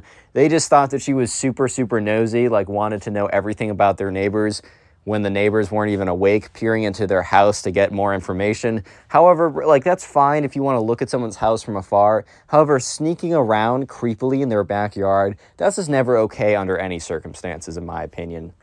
Yeah, but anyways, right, Jay kind of thought that, okay, so the night before, or the day before, Jay was pretty sure that was going to be his last Karen encounter. But now Jay kind of had a sneaking suspicion that he was going to have a lot of Karen encounters in his future. So skip ahead a couple days. It is a Friday. Actually, no, Saturday. It's a weekend. It is a Saturday. It is a Saturday afternoon. And, Jay's parents ask him to water the plants in the front. So Jay very happily does it. But he also is like a little bit afraid of getting his phone wet because it's not one of the more waterproof iPhones or Androids or whatever. So he decides to put his phone down like on the driveway, and then he gets like the hose or whatever, starts watering the plants. He doesn't have any music in just because he doesn't have like headphones or he doesn't have wireless earbuds, AirPods, whatever you want to call them, right? So he can't really listen to music, which is actually super helpful to him because he can now hear his surroundings, which normally that wouldn't really matter, but when you're dealing with a crazy Karen, that always matters, bro. So anyways, right, he's just watering the plants at this point, and he hears some rustling behind him, and he looks behind him, and he sees the tree moving, and the tree moved because the Karen pushed past it. And what did the Karen do? The Karen was in the process of bending over, picking up his phone. Real quick, if you made it this far into the video, do me a favor and comment Karen down below. That'll be the secret word of the day. I will try and heart a bunch of comments to say Karen. So if you want to farm some hearts and try and become top commenter on the channel, commenting Karen is one of the best ways to do it. And also one of the best ways to support the channel and help the channel grow, and I have been seeing that you guys doing this and I really appreciate it, is literally just sitting down and binge watching old videos. Just like old stories on the channel that I posted earlier, right? A really easy way to do this is to watch my Storytime playlist, which has literally every story I've ever made.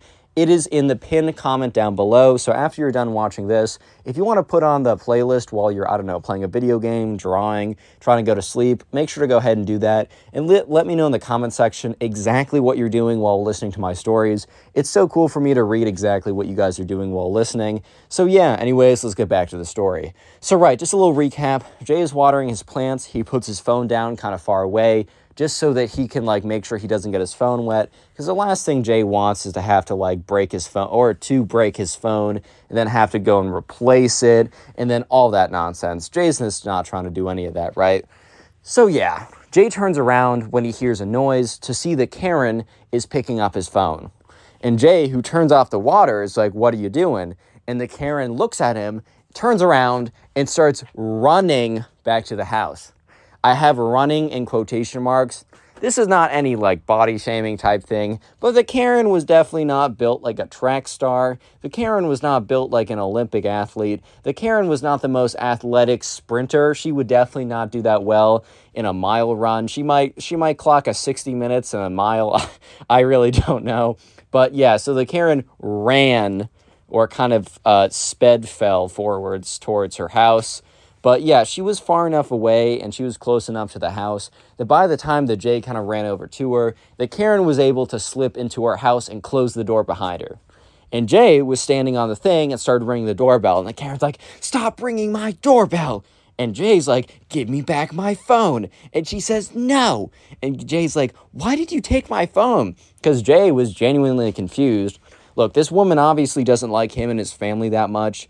And she seems to be interested in them a little bit too much, but why wouldn't she just want to deal with her own stuff? Jay could kind of understand, I don't know, snooping on them because she's a nosy neighbor, even though she went to a pretty big extreme, right? But Jay just can't understand why she'd want to steal his iPhone. That literally makes no sense. So the Karen responds, "Well, I know that your parents aren't giving you proper discipline just by the way that you're always aggressive and hating on me and disrespecting me. So I decided that I needed to do that in my own hands." And Jay's like, "What?" And she's like, "Yeah, your parents don't give you proper punishments. They're letting you do anything and be a little criminal by harassing me. So I decided that I will be the one giving you the punishment by stealing your phone." And Jay is just at this point, bro, Jay is just trying to comprehend the Karen logic, because there is normal person logic and then Karen logic. Don't even try and follow Karen logic. It will actually scramble your brain if you even attempt to understand what a Karen is trying to say. That's just from personal experience. I want to save you guys the last remaining brain cells you have after watching my other Karen videos. So yeah, don't even try and attempt to figure out Karen logic. It will literally destroy. You will no longer have an internal monologue inside your brain. You will have just emptiness in there after you try and understand a Karen logic. Anyways, right? So at this point, Jay is kind of just like, okay, no, that's not how it works. Like, my parents are actually fairly strict, and my disrespecting you is simply telling you to, like, get off my property when you were snooping on it. And the Karen's like, exactly, get off my property. And, you know, at this point, Jay's like, not until you give me back my property. And that's when the Karen says, you know, if you don't get off my property right now, I've threatened to call the police before, and I will call them now. I actually wrote over to the office. I sent them an email saying that my neighbors were very threatening. So they're going to be here in literally 30 seconds if I want them to. And Jay's like, in his head, he's like, okay, that is definitely not true.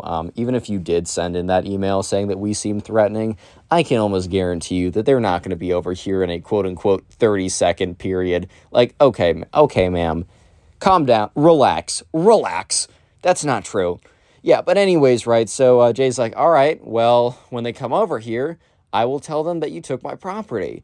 And the Karen's like, starts laughing, and I'm not even trying to do a Karen laugh. It's late at night, I'm tired, I don't even want to put myself through it, bro. But just imagine a very cringy, awkward Karen laugh. And then she follows it up by saying, you don't understand. You're breaking the law by being on my property, and I'm not breaking any law. I'm literally just, I'm issuing a punishment to a minor who is disrespecting an elder. And at this point, like, Jay's like, wait, bro, what? Like, you don't understand that, like, you have my property. And she says, yeah, but it's the form of punishment, and that's totally okay under the law. Citizen's arrest on your iPhone. And Jay's like, bro, I'm like in 8th grade, and even I know that this is ridiculous, right? You can't perform first of all, citizen's arrest is not really a real thing. I don't know if it's actually a real thing, guys. I'm not a lawyer. I'm not a judge. But bro, if anyone tries to citizen's arrest me, I'm just going to walk away and hope that they, like, I don't know, run out of breath trying to, like, wobble towards me. But yeah, imagine like thinking that citizen's arrest is real, and also thinking that you can citizen's arrest someone's property. So yeah, can I just citizen's arrest all the money out of your bank account and then just not give it back? Hold it all up in litigation in the court system? Like, what are we talking about right now, Karen? So at this point, Jay says, fine, you know what? That's not true, but fine. Go ahead and call the police. So the Karen, once again, does her, like, cringy, evil Karen laugh, and is like, you will see who is actually right here. I don't know why the Karen was so confident that she could just steal someone's iPhone and not have to worry about it. But yeah, anyway, she calls up the police, and in about, like, 20 minutes, right, they come. Because they probably put her on a list of, like, probably, like, the former police department of wherever she used to live sent a, like, a record to, like, the new police department saying this woman has called in 100,000 times, saying that the corgi next door is trying to assassinate her, saying that the woman down the street has plots to, like, I don't know, eat her children, bro. Like, don't listen to her. Like, this is, like, the number one Karen. Just show up an hour late or something. I don't know. So, yeah, the police officers eventually show up, and the Karen immediately starts screaming at them, saying, you guys are 20 minutes late. I expected you to be here in 30 seconds. This young man is harassing me on my own property. And the police officers turn to Jay and is like, is this true? Like, what's your side of the story? And Jay says, okay, so this woman doesn't like us that much. Like, we caught her also earlier today, like earlier this week, snooping around on our property, looking into our windows. We don't really care, but I mean, it's not that cool to do it. But what happened today was I was watering my plants. I put my phone down, and the Karen over here, or says her name, or like this woman over here, walked over and stole my iPhone and ran into her house. She currently has my iPhone in there. Like, I ran up here to try and reason with her, and she said that, like, she can steal my iPhone because it is issuing a form of punishment to me, but that I can't be on her lawn because I'm, like, trespassing, and it's her property, and that she's performing citizen's arrest on my iPhone. And the police officers kind of look at each other like, citizen's arrest on our iPhone? What? Right, they're kind of just looking at each other like, dude, what is going on right now? So they look at they look towards the Karen, right? Because the Karen is behind this like glass, but you can hear her pretty well. They're like, ma'am, can you step out here for a second? And she's like, so I can witness you give punishment to this kid? Absolutely. She opens up the door, walks through, and she's like, "Show officers. What's the punishment? The chair?" Okay, she doesn't actually say, "Is this kid getting the chair for disrespecting my authority," right? She's like, all right. So she kind of like walks out all excited to see this kid, quote unquote, get punished. But the truth is really she's just about to play herself. Because the officers, instead of turning to the kid and saying, all right, well, we're going to sentence you to death. Instead, right, the officers look at the Karen and just ask her, do you have this kid's phone? Did you take it from him? And like at this point, Jay was kind of expecting that the Karen was going to be like, no, he's making that up. And also, you can't search my house without a warrant. Basically being like hiding his phone inside or something. But instead, I think the Karen was like so like ridiculous that she actually believed that she could issue punishment to this kid. Like that she could actually be the one who could be like punishing this kid by taking his phone. So she's like, yes, in fact, I took his phone because, you know, he deserved the punishment. Like, I'm sure you're off. She's like, I'm sure you guys can understand. And once again, the officers look at each other and, like, raise an eyebrow to each other, like kind of like the Rock meme where it's like, and he's, like, raises up his eyebrow. And then they turn back to the Karen. They're like, ma'am, you can't take someone's property. And she's like, well, I mean, normally, you know, but what you guys don't understand is that I was issuing a punishment to this kid. You don't understand. This kid is the worst, and he deserves to be punished. And once again, the officers look at each other and are kind of just thinking to themselves, like, oh my God, okay, we actually have to deal with this today. Like, are you serious right now, bro? Like, are you serious, bro? Really? Is this what we're doing? Is this our lives right now? Is this what we signed up for? Dealing with, like, old women that are just trying to, like, accuse everyone of everything, always, forever. Like, bro, are you serious? But anyways, they're like, ma'am, please give back the phone. And she's like, no. And they're like, ma'am, well, will you at least give the phone to us? And she's like, sure. Because I think that Karen believed that, like, these, like, police officers were going to, I don't know, take the phone and, like, take out their guns and, like, shoot the phone into 1,000 pieces and be like, that's what you get for disrespecting your elders, kid. And then Jay was going to go home crying and then come back the next day with a basket of flowers being like, Miss Karen, I'll never disrespect you again. I'll do anything you say. Let me kiss your feet. But what actually happened with the officers, immediately as they got the phone, they handed it back to Jay. And the Karen's like, what are you doing right now? This is treasonous, which is just not the definition of treason, but I'm not even going into that right now. And yeah, the officers are like, ma'am, you have no right to take any of his stuff. He doesn't have any right to take any of your stuff either. But yeah, it goes both ways. Like, can you please not call back if it's something like this? And she's like, not call back? I feel threatened by the fact that he's here. And they're like, ma'am, he was here because you took something of his. And she's like, well, I was just issuing a punishment. And they're like, ma'am, we've already gone over this. You know what? We wasted enough time. You know, there might actually be people out there that need us. And because we had to come out here, you know, the offices are like, their resources are depleted. Like, you know, this is kind of ridiculous. Please call back only if it's something important. Goodbye. And they get in their car and they drive away. And as Jay's walking back to his house, the Karen is yelling at him like, you won't get away with this. You don't know. I have friends in powerful places. Which, what is that, bro? What does that even mean? I have friends in powerful places. Ma'am, you just moved here, bro. Like, what do you mean? Are you like the CEO of the world? Like, president of Earth is going to come and smite him or drone strike him, bro? Like, what? Yeah, so Jay kind of turns around and is like, okay, haha, whatever. And yeah, for the rest of it, because like this happened all a year ago, for the last year ever since then, Jay has had like minor issues, but nothing big enough to put into a story. However, Jay said he will DM me if the Karen does anything crazy again, so make sure to subscribe if you want more Karen stories or to be updated on this story when I do get a part 2. And also if you just like stories in general, and make sure, of course, if you want to support the channel, watch another video. Click on the video on screen Peace. right now. I know you'll enjoy it. Just click it. Do it. What's up, guys? Welcome back to a brand new story. Today we have a story of a Karen who calls the police because she thinks that I am trespassing on my own property. And yeah, when the police tell the Karen that like, oh no, this is actually his property, she breaks into my house to try and prove that I'm trespassing on my own property by trespassing on my property.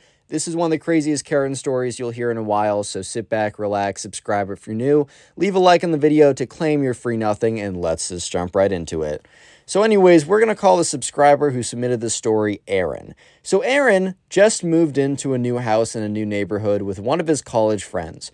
So him and one of his college buddies both got jobs at the same, I don't know, is it like a bank or a consulting firm or something? They're both making like pretty solid money. So they actually are able to move into a house together, which is pretty cool. They're basically, or renting or what, I don't know. They either bought the house or they're renting it and have proof that they're renting it. Either way, they are legally in this house, right? And so they move in, they're moving their stuff in, and they see this woman who is presumably their neighbor looking over at them very suspiciously. And they kind of look, and Aaron decides to wave because he's like, he's a nice, upstanding citizen who wants to be nice to his neighbors and be friendly and be a good individual. And the Karen looks at him, glares at him, and turns away. So Aaron kind of looks over at his friends, looks over at his friend and says, hey man, looks like we got some pretty friendly neighbors. And he's like, I don't know. She's probably just old or set in her ways or something and doesn't like new people in the neighborhood. It's going to be whatever. Little did they know, it was not going to be whatever, it was going to be quite an ordeal. So anyways, right, a little bit later on, as they're moving in, they've fully moved in.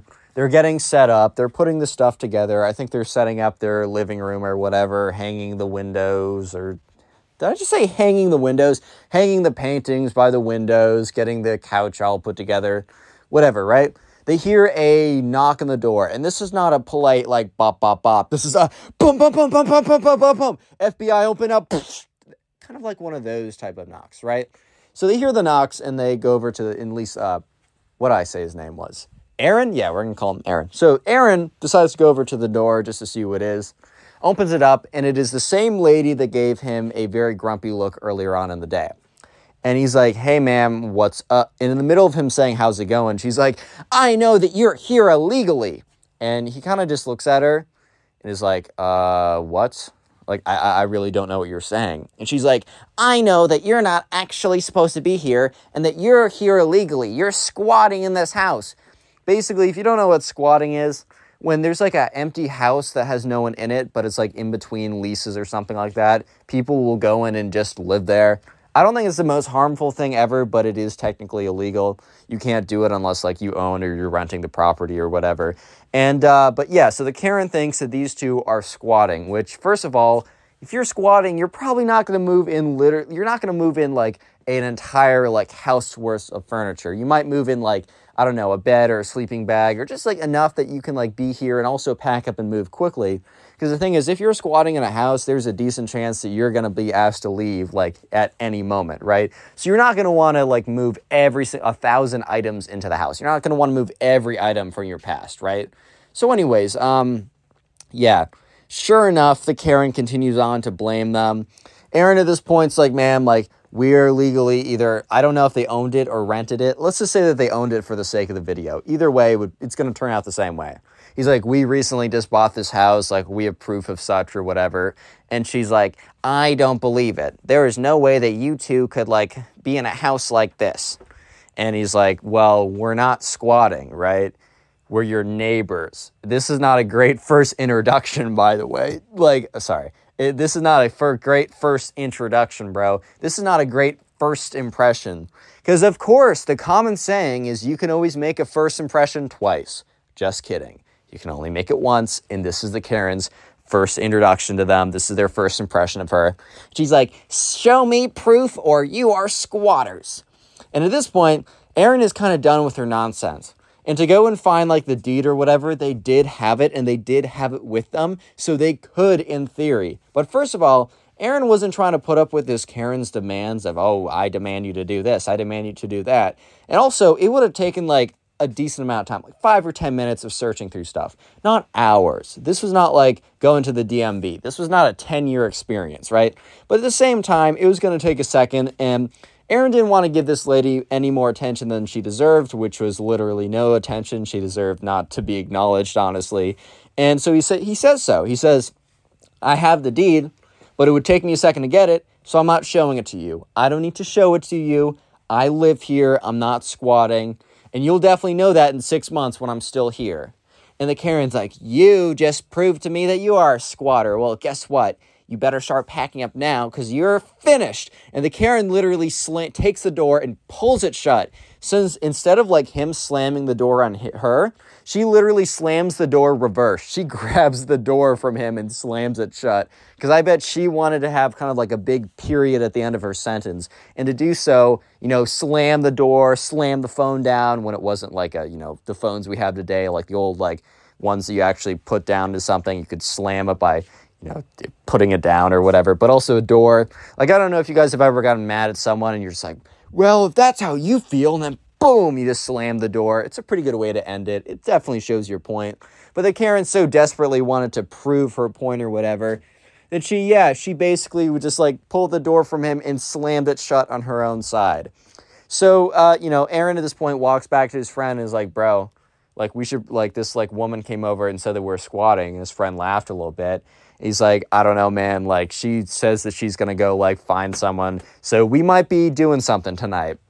And his friend, first of all, both of them are exhausted from moving in. The moving process is really tiring. It's really annoying or whatever. So they, the thing they want to do is finish moving in, finish unpacking, which they haven't even done yet. They still have more stuff that they need to do. But the last thing they want to do is deal with the Karen neighbor right now. That is genuinely the last thing that they want to be dealing with. But anyways, they still have to deal with her because about an hour and a half later, give or take, they hear a knock on the door. But instead of like the knock they heard earlier from the Karen, which was the bum, bum, bum, bum, they actually heard a respectful but forceful bum, bum, bum, kind of like a, figure of authority, but I'm not like a deranged lunatic like the Karen neighbor is. And sure enough, they see a police officer there. And you know who they see standing like 20 feet behind watching? The Karen. So the Karen very clearly called the cops, but she wasn't like brave enough, or she for some reason wasn't up there with him. Maybe he was like, ma'am, please step back. Ma'am, she was watching the whole thing from like 20 feet away, and she was like smiling maniacally. This woman was crazy and evil, bro. So yeah, the police officer's like, we got a report that you guys are... you don't own like the lease to this house and that you're just moving in. So we just got to see proof of ownership or whatever. If it's going to take you a second, that's fine. Not trying to rush you, but because we got a report, we do need to look into this.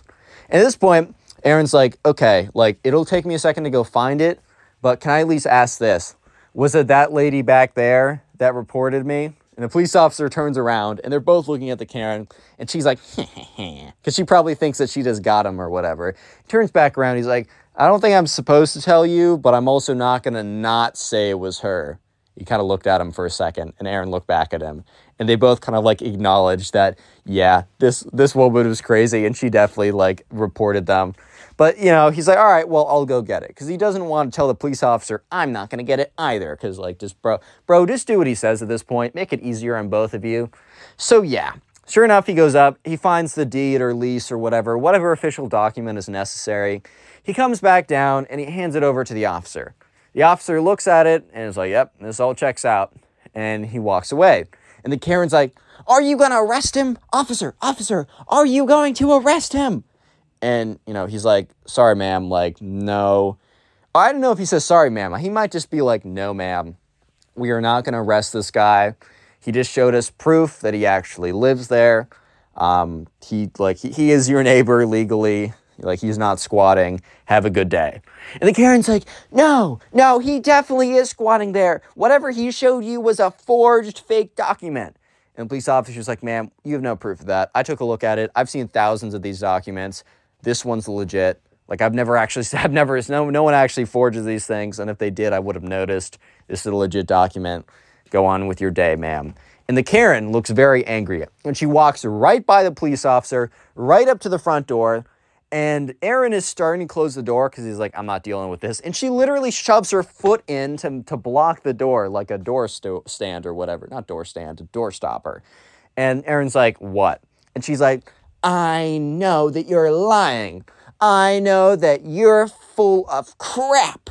I know that you made that up and that you're not actually my neighbor and that you're just squatting. And she's like, no, sorry. And Aaron's like, ma'am, how much more proof do you need? I just showed the police officer my document.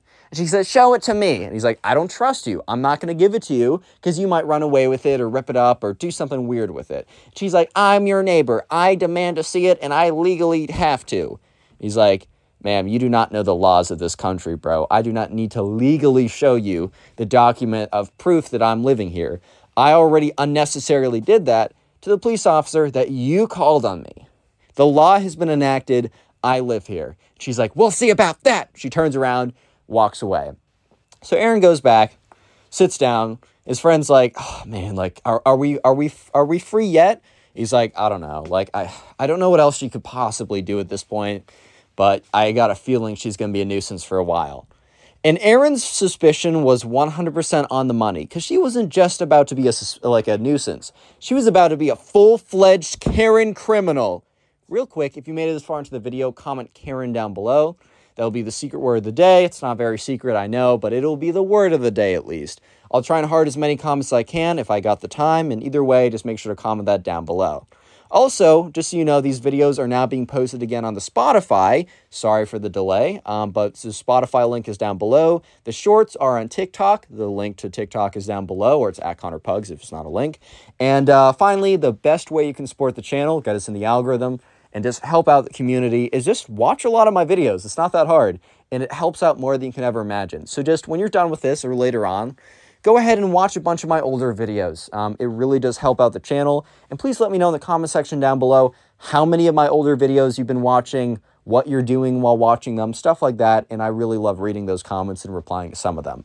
All right, let's get back to it as the Karen's about to break the frickin' law, bro. Anyways, yeah, so sure enough, at this point, Aaron and his friend are just chilling. They're relaxing. They haven't fully moved in because their plan was to fully move in, but they had a few interruptions by a few individuals that shall not be named. The Karen. But, God, I was trying to do a fake cough and ended up just hiccuping during it.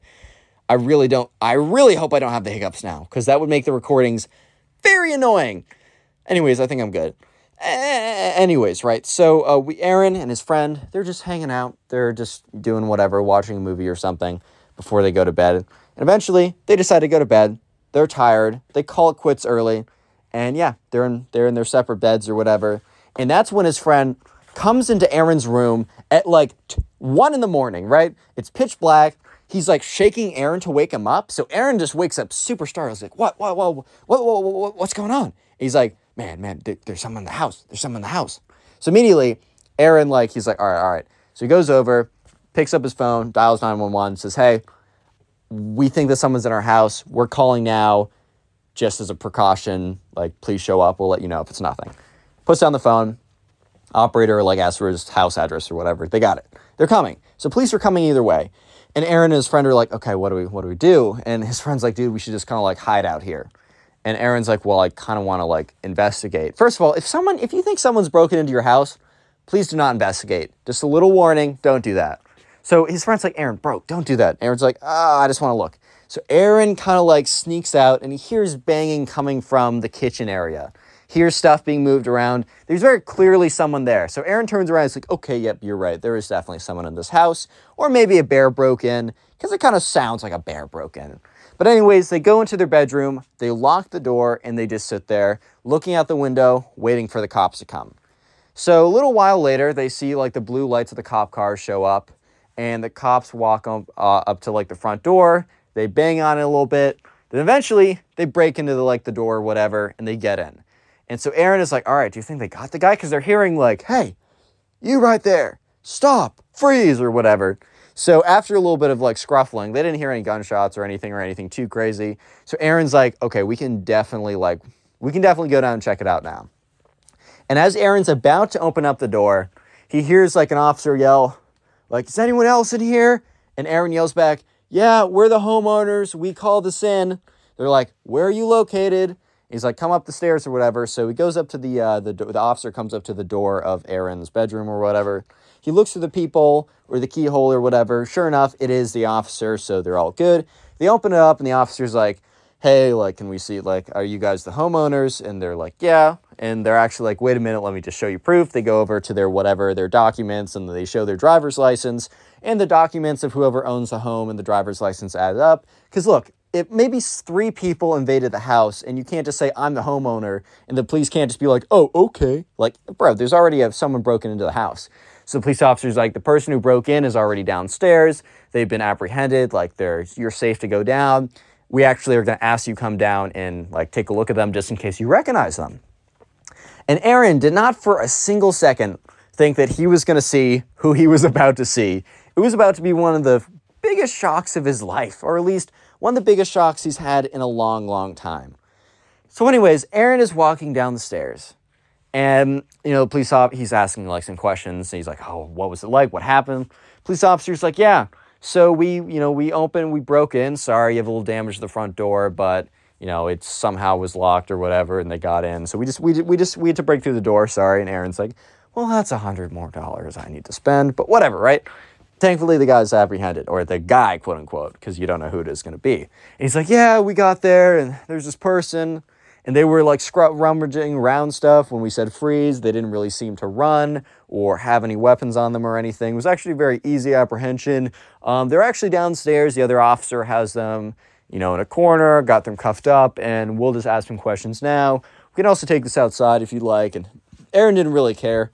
So they went downstairs, and Aaron and his roommate are like walking down the stairs. They turn the corner, and Aaron sees the Karen in handcuffs in the corner next to the other officer.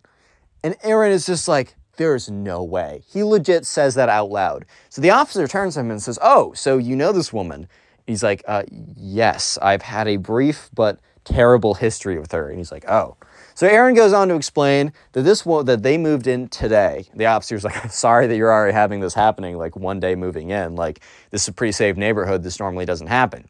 And he goes on to say, like, okay, well, the reason for this. So Aaron goes on to explain that, like, yeah, this woman came over so that he was, like, squatting in the house when he actually wasn't squatting in the house. And that she called the cops on him, and that they showed proof. Oh my God, Connor Pugs. I got myself a Manscaped, and it is absolutely amazing. There are absolutely no nicks or scrapes, and it is just beautiful. And I used your code. What's your Pugs20, of course. Use that code. 20, and you love to see it. % off. You got 20 whole % off. That's what I'm saying. Off. You know what? I got you. I got you with Thanks, that. man. I love you. I got you. Anyways, after that very real and normal interaction, so he goes on to explain to the officers that this Karen's been after him for a while. This is not his first rodeo with this Karen, and that she actually said after the police officer came earlier that checked his registration or whatever it was, he checked his something, and it was like kind of proof that it was good. The Karen said that like she didn't believe him and that she was gonna like take into her own hands. And the officer and him, I guess, deduced that the Karen was rummaging around their house after breaking in and trespassing to try and find the deed to kind of prove that it was fake or whatever, to take a photo or prove herself like she would know what it would look like. But yeah, the Karen accused him of breaking the law, but the Karen herself ended up breaking the law.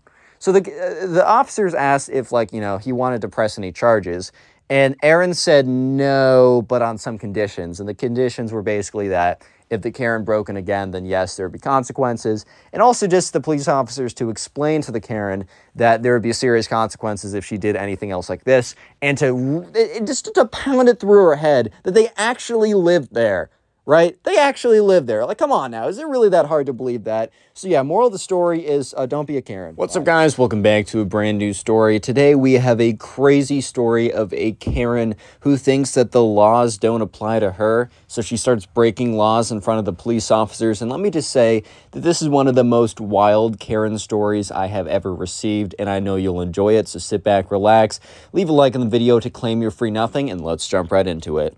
So we're going to call the subscriber who submitted this story Aiden. So anyways, Aiden was about 17, 18 at the time, and over the summer, he got a summer job working at this grocery store. So he didn't really have consistent hours, so sometimes he'd be working in the morning, sometimes in the afternoon, and sometimes really late at night. Like, this was one of those grocery stores that was open practically 24 hours a day. I don't know if it was 24 hours, but he worked a very late shift on, when this story started, he was at a very late shift. So this was like, I don't know, 11, 12 at night.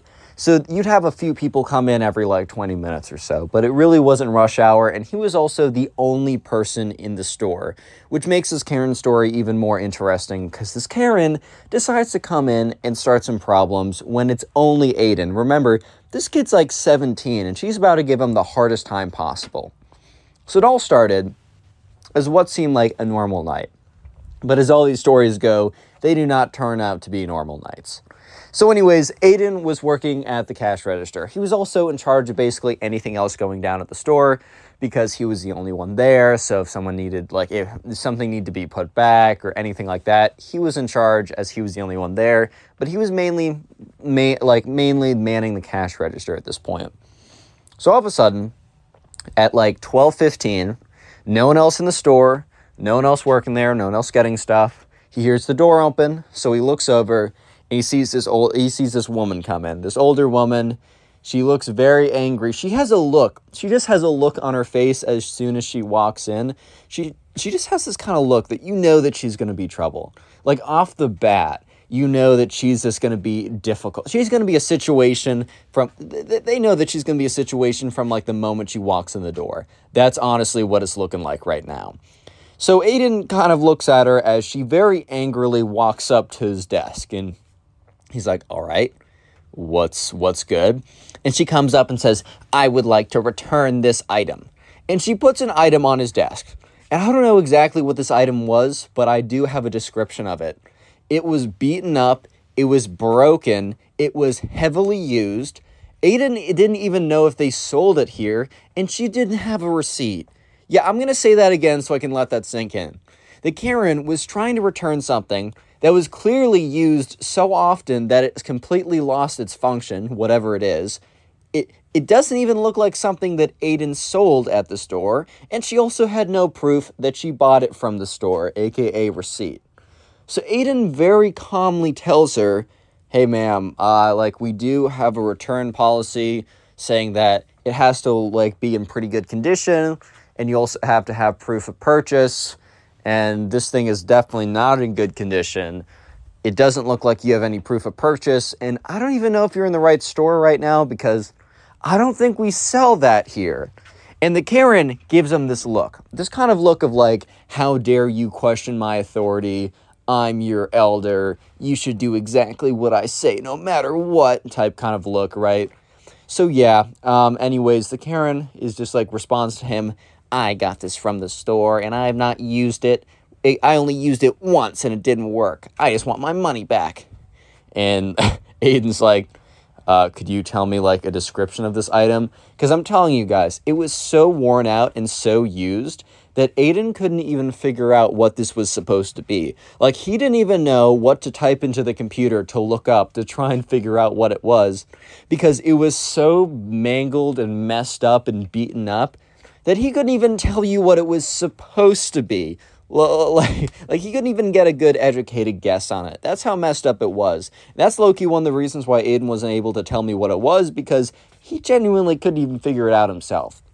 This is when the Karen guy starts to get really mad.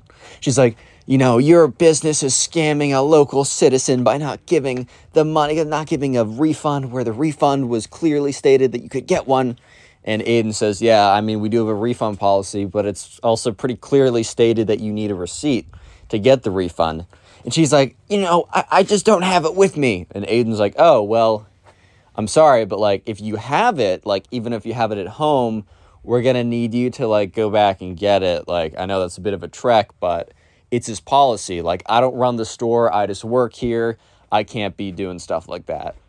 And so, because Aiden was maybe going to be lenient if she had a receipt, and then he could at least type in the item and see if they actually had it. Because, Aiden was low-key trying to call her bluff because he was pretty confident that they did not sell whatever this was supposed to be. But she goes on to say, So, yeah, she just, like, has a mental breakdown. It's like, well, how about you just give me my money and I'll get a receipt later, which is, like, the most ridiculous thing ever. I get that she doesn't want to make the drive, but what if that, like, here's the thing. Let's say that you didn't want to make the drive. Wouldn't it just make sense for you to be like, you don't need the receipt here, just, like, give me a refund, instead of saying, give me the money now, I'll drive back and get the receipt and bring it back to you? Like, that literally makes no sense, bro. So yeah, Aiden kind of puts his foot down a little bit and explains to her, look, without the receipt, I can't even begin the process of trying to give you a refund. Like, not even talking about the state of this item right here, as he kind of motions towards, like, the completely destroyed item, whatever it was. Not even to mention the state of this item. Just, like, very generally, I don't think I can even start to give you a refund for this. So the Karen, something changes in her eyes. Something evil starts to brew behind those cold, dark eyes or whatever. And she's like, so, you've chosen to disrespect me. And he's like, so you've chosen to tarnish your elders. And he's kind of like, bro, what are you saying right now? I genuinely don't know what's going on. So, you have chosen. And he's like, all right, bro. Because he's like, all right, she's going on about something.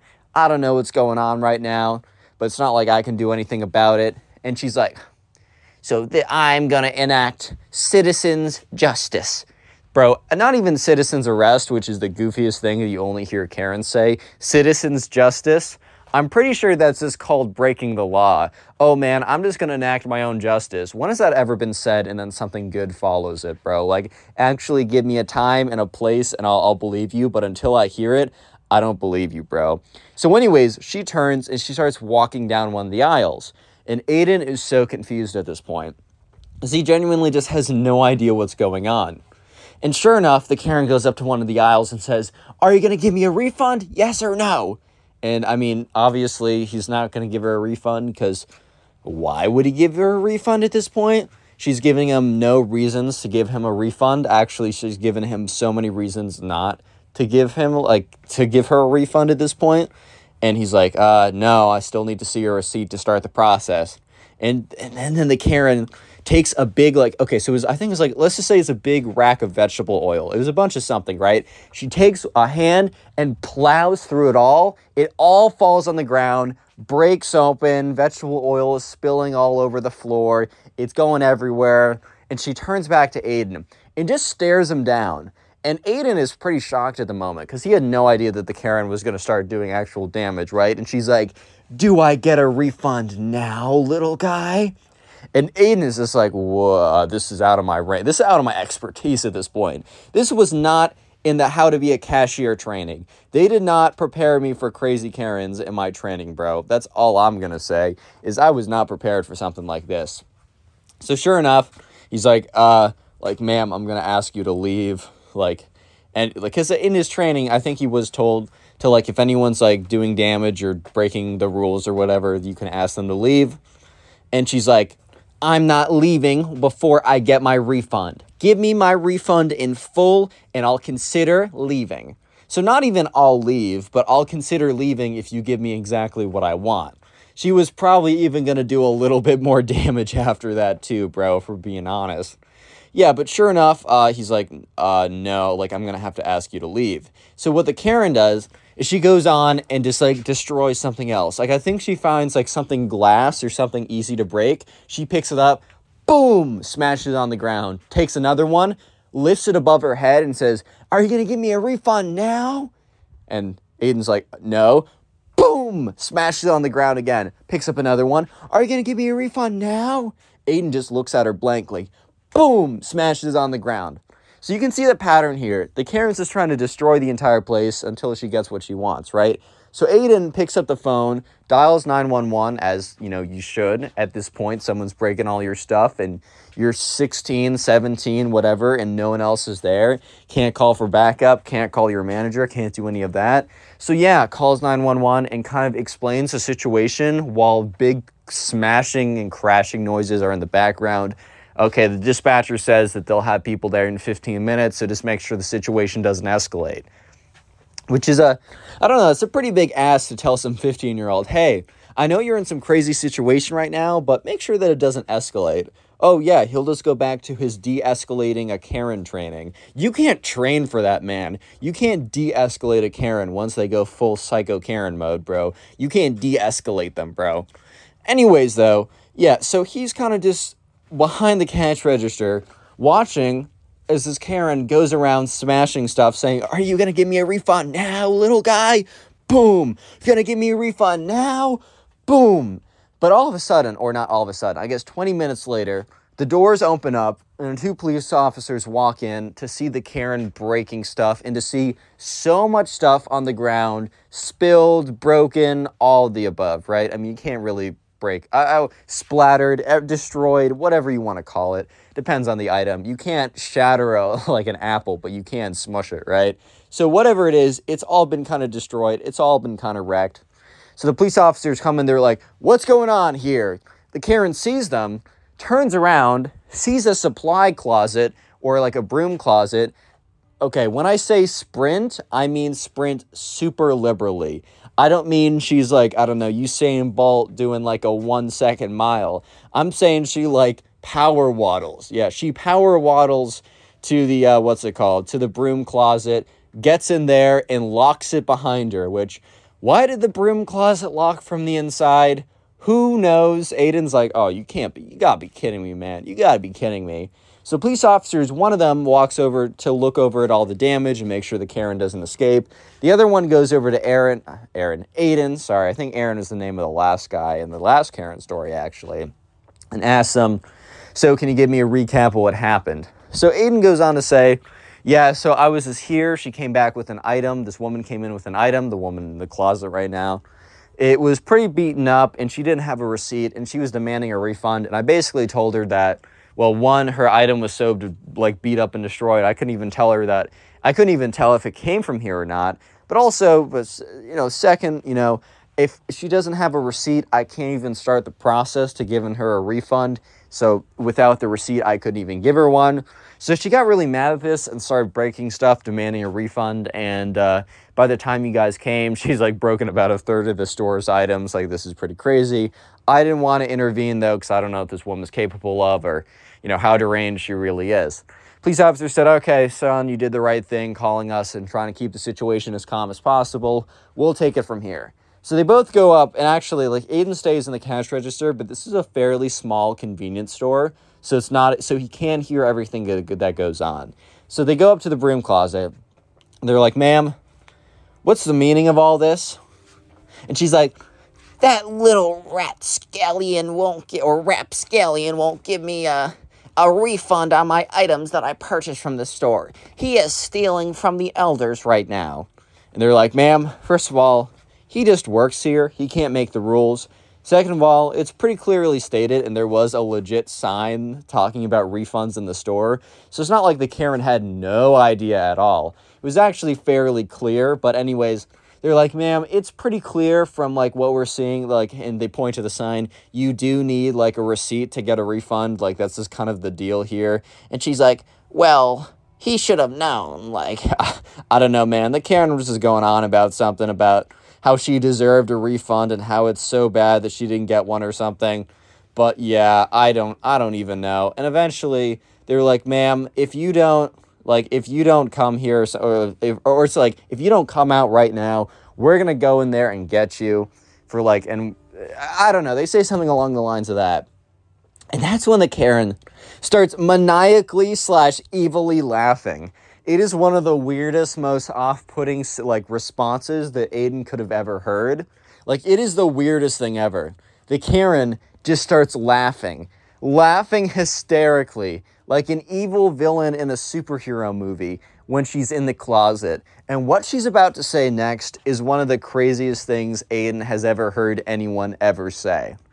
Real quick, if you made it this far into the video, comment Karen down below. That'll be the secret word of the day. I like to see all the people who commented. I'll try and heart as many of those comments as I possibly can. Thank you, guys. Anyways, also, these videos are on Spotify, or I try and put as many of them as I possibly can. Links in the description. Also, follow my new TikTok, or it's the same TikTok, I guess. I'll be posting my shorts on there as well if you want to help out. And finally, the best way to support the channel is just to binge watch the videos. So at some point, sit down and just watch a bunch of my old story videos. Or maybe right after you're done watching this one to the end, you can just keep on watching more videos. I'll have a Storytime playlist in the pinned comment. That makes it real easy for you guys to watch. And please, please, please, if you are binge watching the videos, make sure to comment down below telling me such so I can say thank you personally. Anyways, let's get back to the crazy Karen story. So anyways, a little recap. The Karen has ran into the broom supply closet, right? Because she sees the police and she knows she's about to be arrested. Aiden explains the whole situation to the police and explains it like, all right, this is what's going on. This is what's going down. And they're like, okay. They probably got on their walkie-talkie. We're like, we got a code 58, crazy Karen in a convenience store. I repeat, we got a code 58. I don't know if that's a real code or something, but let's just say for the sake of it, code 58 equals crazy Karen in convenience store. Typical situation they have to deal with on the daily at this point. But anyways, they go up to the Karen and they basically tell her, look, if you don't come out here and like, we're going to go into the supply closet. We're going to open that door if you don't open it yourself. And that's when the Karen starts laughing maniacally, which is one of the most off-putting responses you could have possibly heard. One of the most off-putting responses in general, right? So sure enough, the Karen is just laughing maniacally. And she says, you guys can't arrest me. You can't arrest me. And the police officers are just looking at her. And she says, you wouldn't dare arrest a woman. That is not very gentlemanly of you. So the Karen opens up the door and starts laughing. And the two police officers are just looking at each other. And they look back at the Karen, and then they look at each other, and then they look back at the Karen, and the Karen the Karen repeats herself and says, you guys wouldn't dare arrest a woman, so I'm gonna walk free, unless you want to be bad gentlemen. Bro was really raised in the 1700s or something, bro. I don't know what crossed her mind to think that that's actually what's gonna happen, but that is what's gonna happen, bro. Like, I was like, all right, word. So she walks out there, and the police officers are like, ma'am, you caused all this damage to the store. We are going to have to at least take you in for questioning. She's like, what? No, you wouldn't dare not be good gentlemen. And they just kind of look at each other. And Aiden is just so floored by this response. He's just so... He's trying to figure out what's going on. Aiden's like, is this really her response? Is this really her get out of jail free card moment? Is saying that they wouldn't dare arrest her because she's a woman and they would not disrespect their manlyhood, or I don't freaking know, bro. But yeah, they basically say, I don't know if that's how that's going to work. So they turn her around, they take out the handcuffs, and she says, you wouldn't dare do that. And they both look at each other, and then they put on the handcuffs, and she's like, no, arrest him. And they both look at each other, the two police officers are looking at each other like, bro, what did she just say?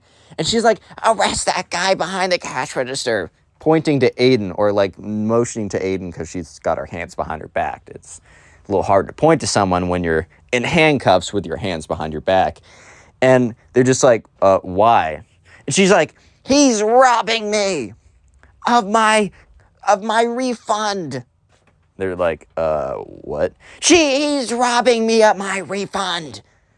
And they're like, ma'am, you first of all, you know what, ma'am? No. Because they're not going to explain it to her for the 100th time of how, like, no, if you want a refund, you got to get your own receipt. And no, if he's not doing it, he just works for it. And they're done explaining it to the Karen. And as the Karen is being walked out, she looks at Aiden and looks at him dead in the eyes and says to him, this isn't over. Mark my words.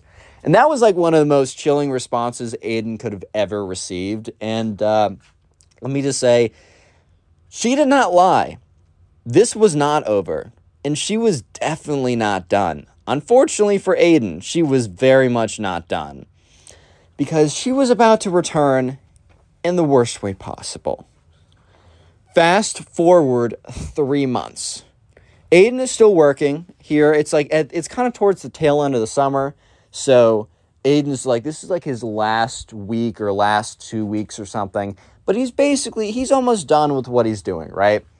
And he's completely forgotten about the Karen incident. His manager came in the next day after the whole Karen incident, kind of gave him a thank you for handling the situation well. The shop actually closed down for a couple days to reassess or whatever. The Karen was like fined X number of dollars to repay for whatever, and she actually did, which is a little surprising, especially for what she's about to do. It's a little surprising she went through with it. She definitely had a change of heart, that's all I'm trying to say. But yeah, after about a week, they got the place up and running again, and Aiden was made like employee of the month or whatever out of the 3 employees they had. So wow, such an honor, man. But anyways, fast forward like 2 months later, 3 months later, whatever I said. This is like this is either the last week or second to last week that Aiden's working the shift. And, he just has completely forgotten about the whole Karen situation. And, he doesn't think much of it. He's kind of at the point where he's like, okay, I'm kind of wrapping things up. The Karen situation's in the back of his head at this point. And that's when he just happens to look out the window. And he just happens to look at a car that's pulling in. And he just happens to notice someone walking out of the car that looked oddly familiar. And he just happened to notice that the person who looked so oddly familiar was carrying a freaking baseball bat, bro. And that's when he realized that the reason why this person looked so familiar was that this was the Karen. Yeah, the Karen that got arrested and tried to destroy the entire store 3 months ago has returned in broad daylight with a freaking baseball bat, dude. So yeah, immediately Aiden calls 911. Because at this point, the Karen has been told never to return, and if she does, there's going to be trouble. And she's also returning with a baseball bat. So at this point, it just makes a lot of sense for Aiden to get ahead of the situation.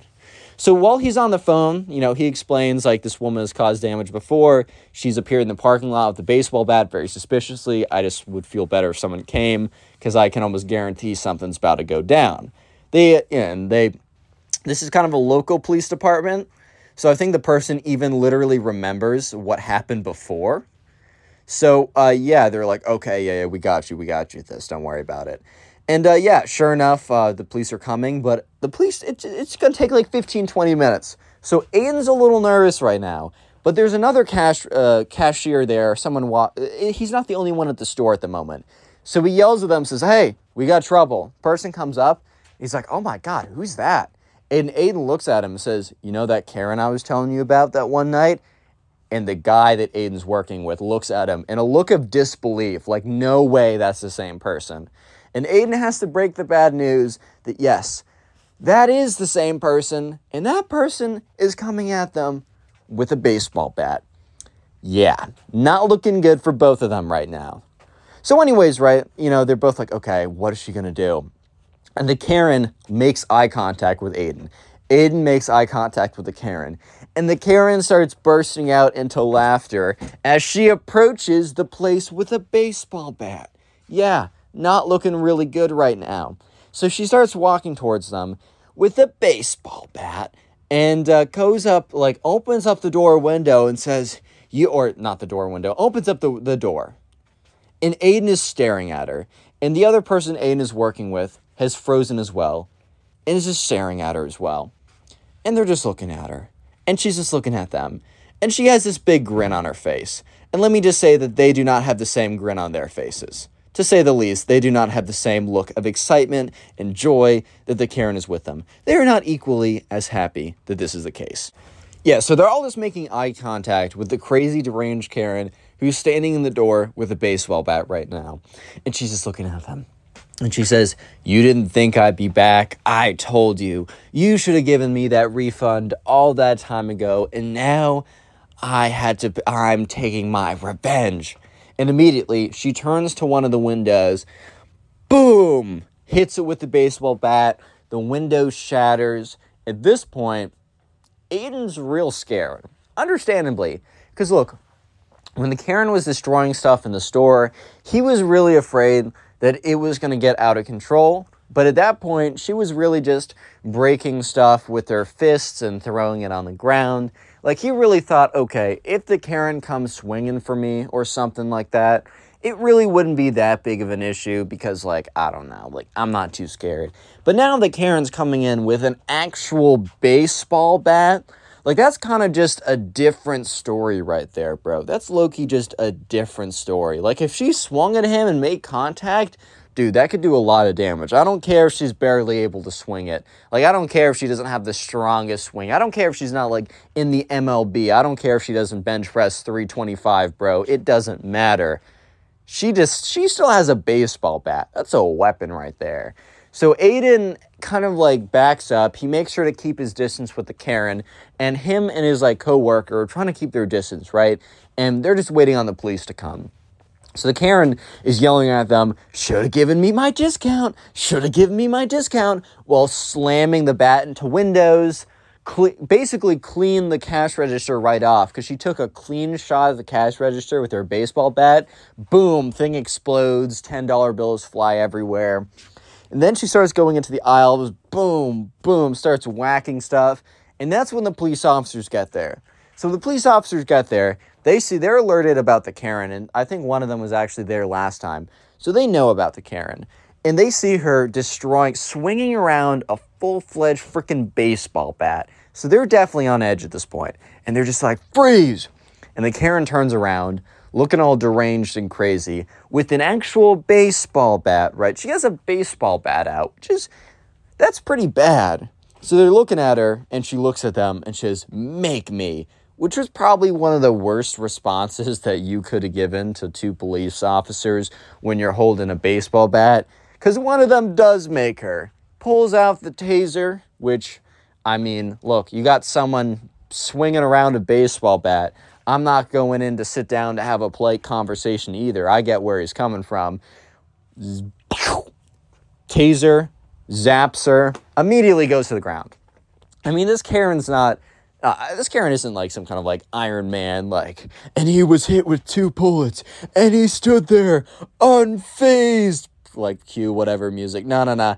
You know, I mean, if you're hit with a taser, you're going down, bro. So yeah, Karen collapses, baseball bat goes on the ground. One of the police officers rushes over to like separate her from the baseball bat, puts her in handcuffs, checks her to make sure she doesn't have like any other weapons or something like that. She does not. The other police officer goes over to, once making sure that the Karen is like contained or whatever, goes over to Aiden and his coworkers, ask, hey, are you good? Did she hit you with a bat? Are there any damages to you or whatever? You guys good? They basically say, yeah, we're safe. Like, we always kept our distance or whatever. And, yeah, one of the police officers who was there last time is like, is this really the same woman that was here like 3 months ago? And, at this point, Aiden recognized this guy from being there 3 months ago. He's like, yeah, this is the same woman. I haven't seen, and, he says, have you seen her over the last, like, 2 or 3 months or however long ago it was? And he says, no, like, I have legitimately not seen her since. She also, the money went through that, like, she was charged for all the damages she did. She paid it through, so we kind of thought that we'd never see her again, but I guess not. So yeah, the police like take her away. Obviously this was a lot more serious. I don't know exactly what the charges were, as I wasn't told exactly. Because remember, this convenience store wasn't some big chain. It was like a mom and pop type location. So they were actually able, through insurance or whatever, somehow they got the money back. They had to close down again for a second because now there's broken glass and windows and destroyed stuff. And yeah, the Karen was now very, very much, she was in bigger trouble. I don't know exactly what. I would assume that she served some jail time for that. I doubt she got off on like the second time, because like that time she was swinging on them with a bat. Like, that's some serious stuff you're doing right there. But yeah, moral of the story is, I don't know, don't be a Karen, bro. Yeah, subscribe if you're new, watch another Click video. on the video on screen right now. I know you'll enjoy it. Just click it, do it. How's it going, everyone? Welcome back to a brand new story. Today we have a story of a Karen who goes up to someone and says, let me speak to the manager, and that person is the manager, and they're able to put that Karen in her place. However, the Karen decides that she is going to take the law into her own hands. She fights a bunch of employees. She tries to steal. She tries to fight the cop. Overall, it's a pretty great Karen story.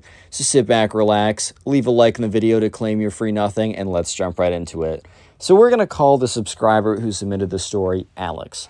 So Alex was actually recently promoted to store manager. And this was like one of the, some kind of like not a convenience store, but it was like a home goods store in a sense. So it had those type of items. And Alex had worked there for a little bit, and he went to school, like some kind of business school or whatever. And he, at night or something like that, and he was able to but he was able to move up the ladder to manager of the store, which is a pretty big deal.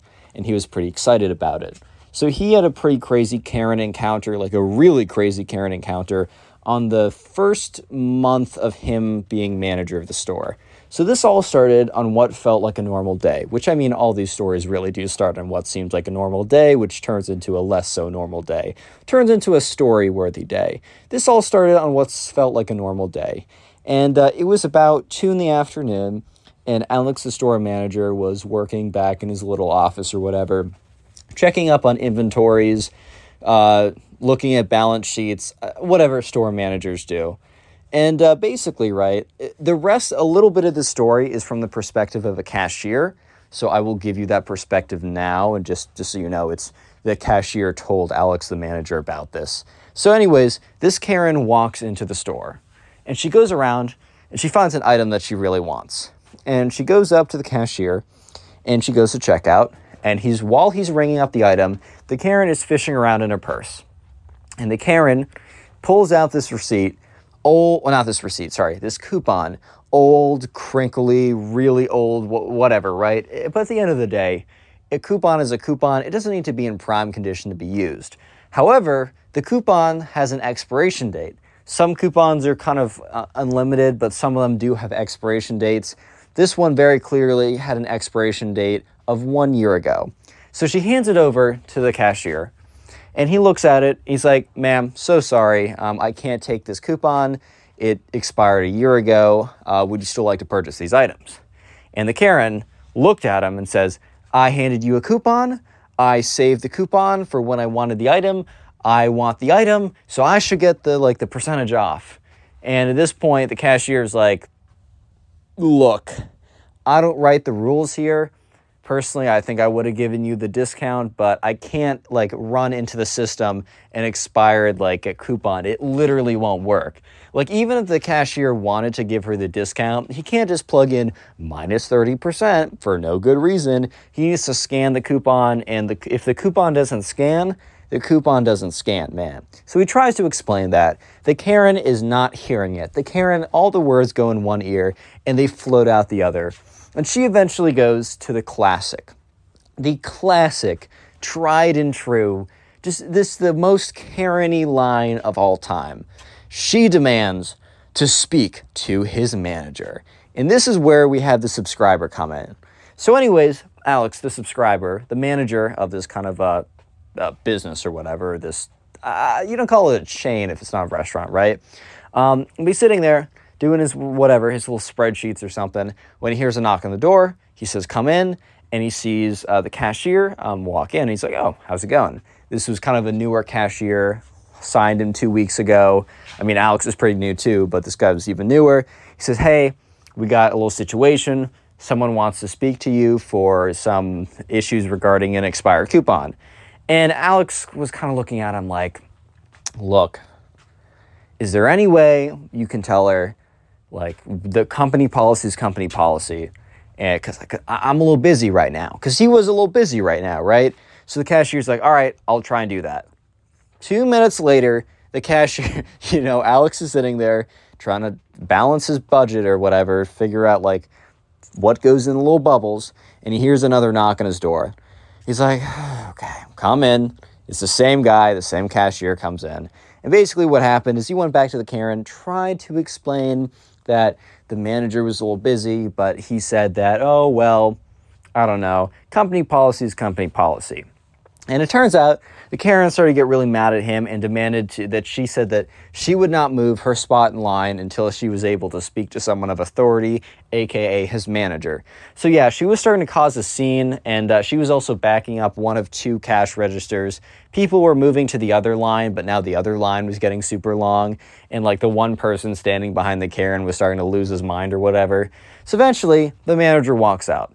And the manager and the cash register, the manager and the cashier, no, the cash register did not sprout a bunch of legs and started walking around and having sentient thoughts and, doomsday scenarios puncture his daily thoughts his consciousness every second. But, so the cashier and the manager, I'm just calling the cash register again, they walk over to Karen. And the Karen is just looking at them. And the Karen, is like, I would like to speak to the manager, please. And the manager's like, hello.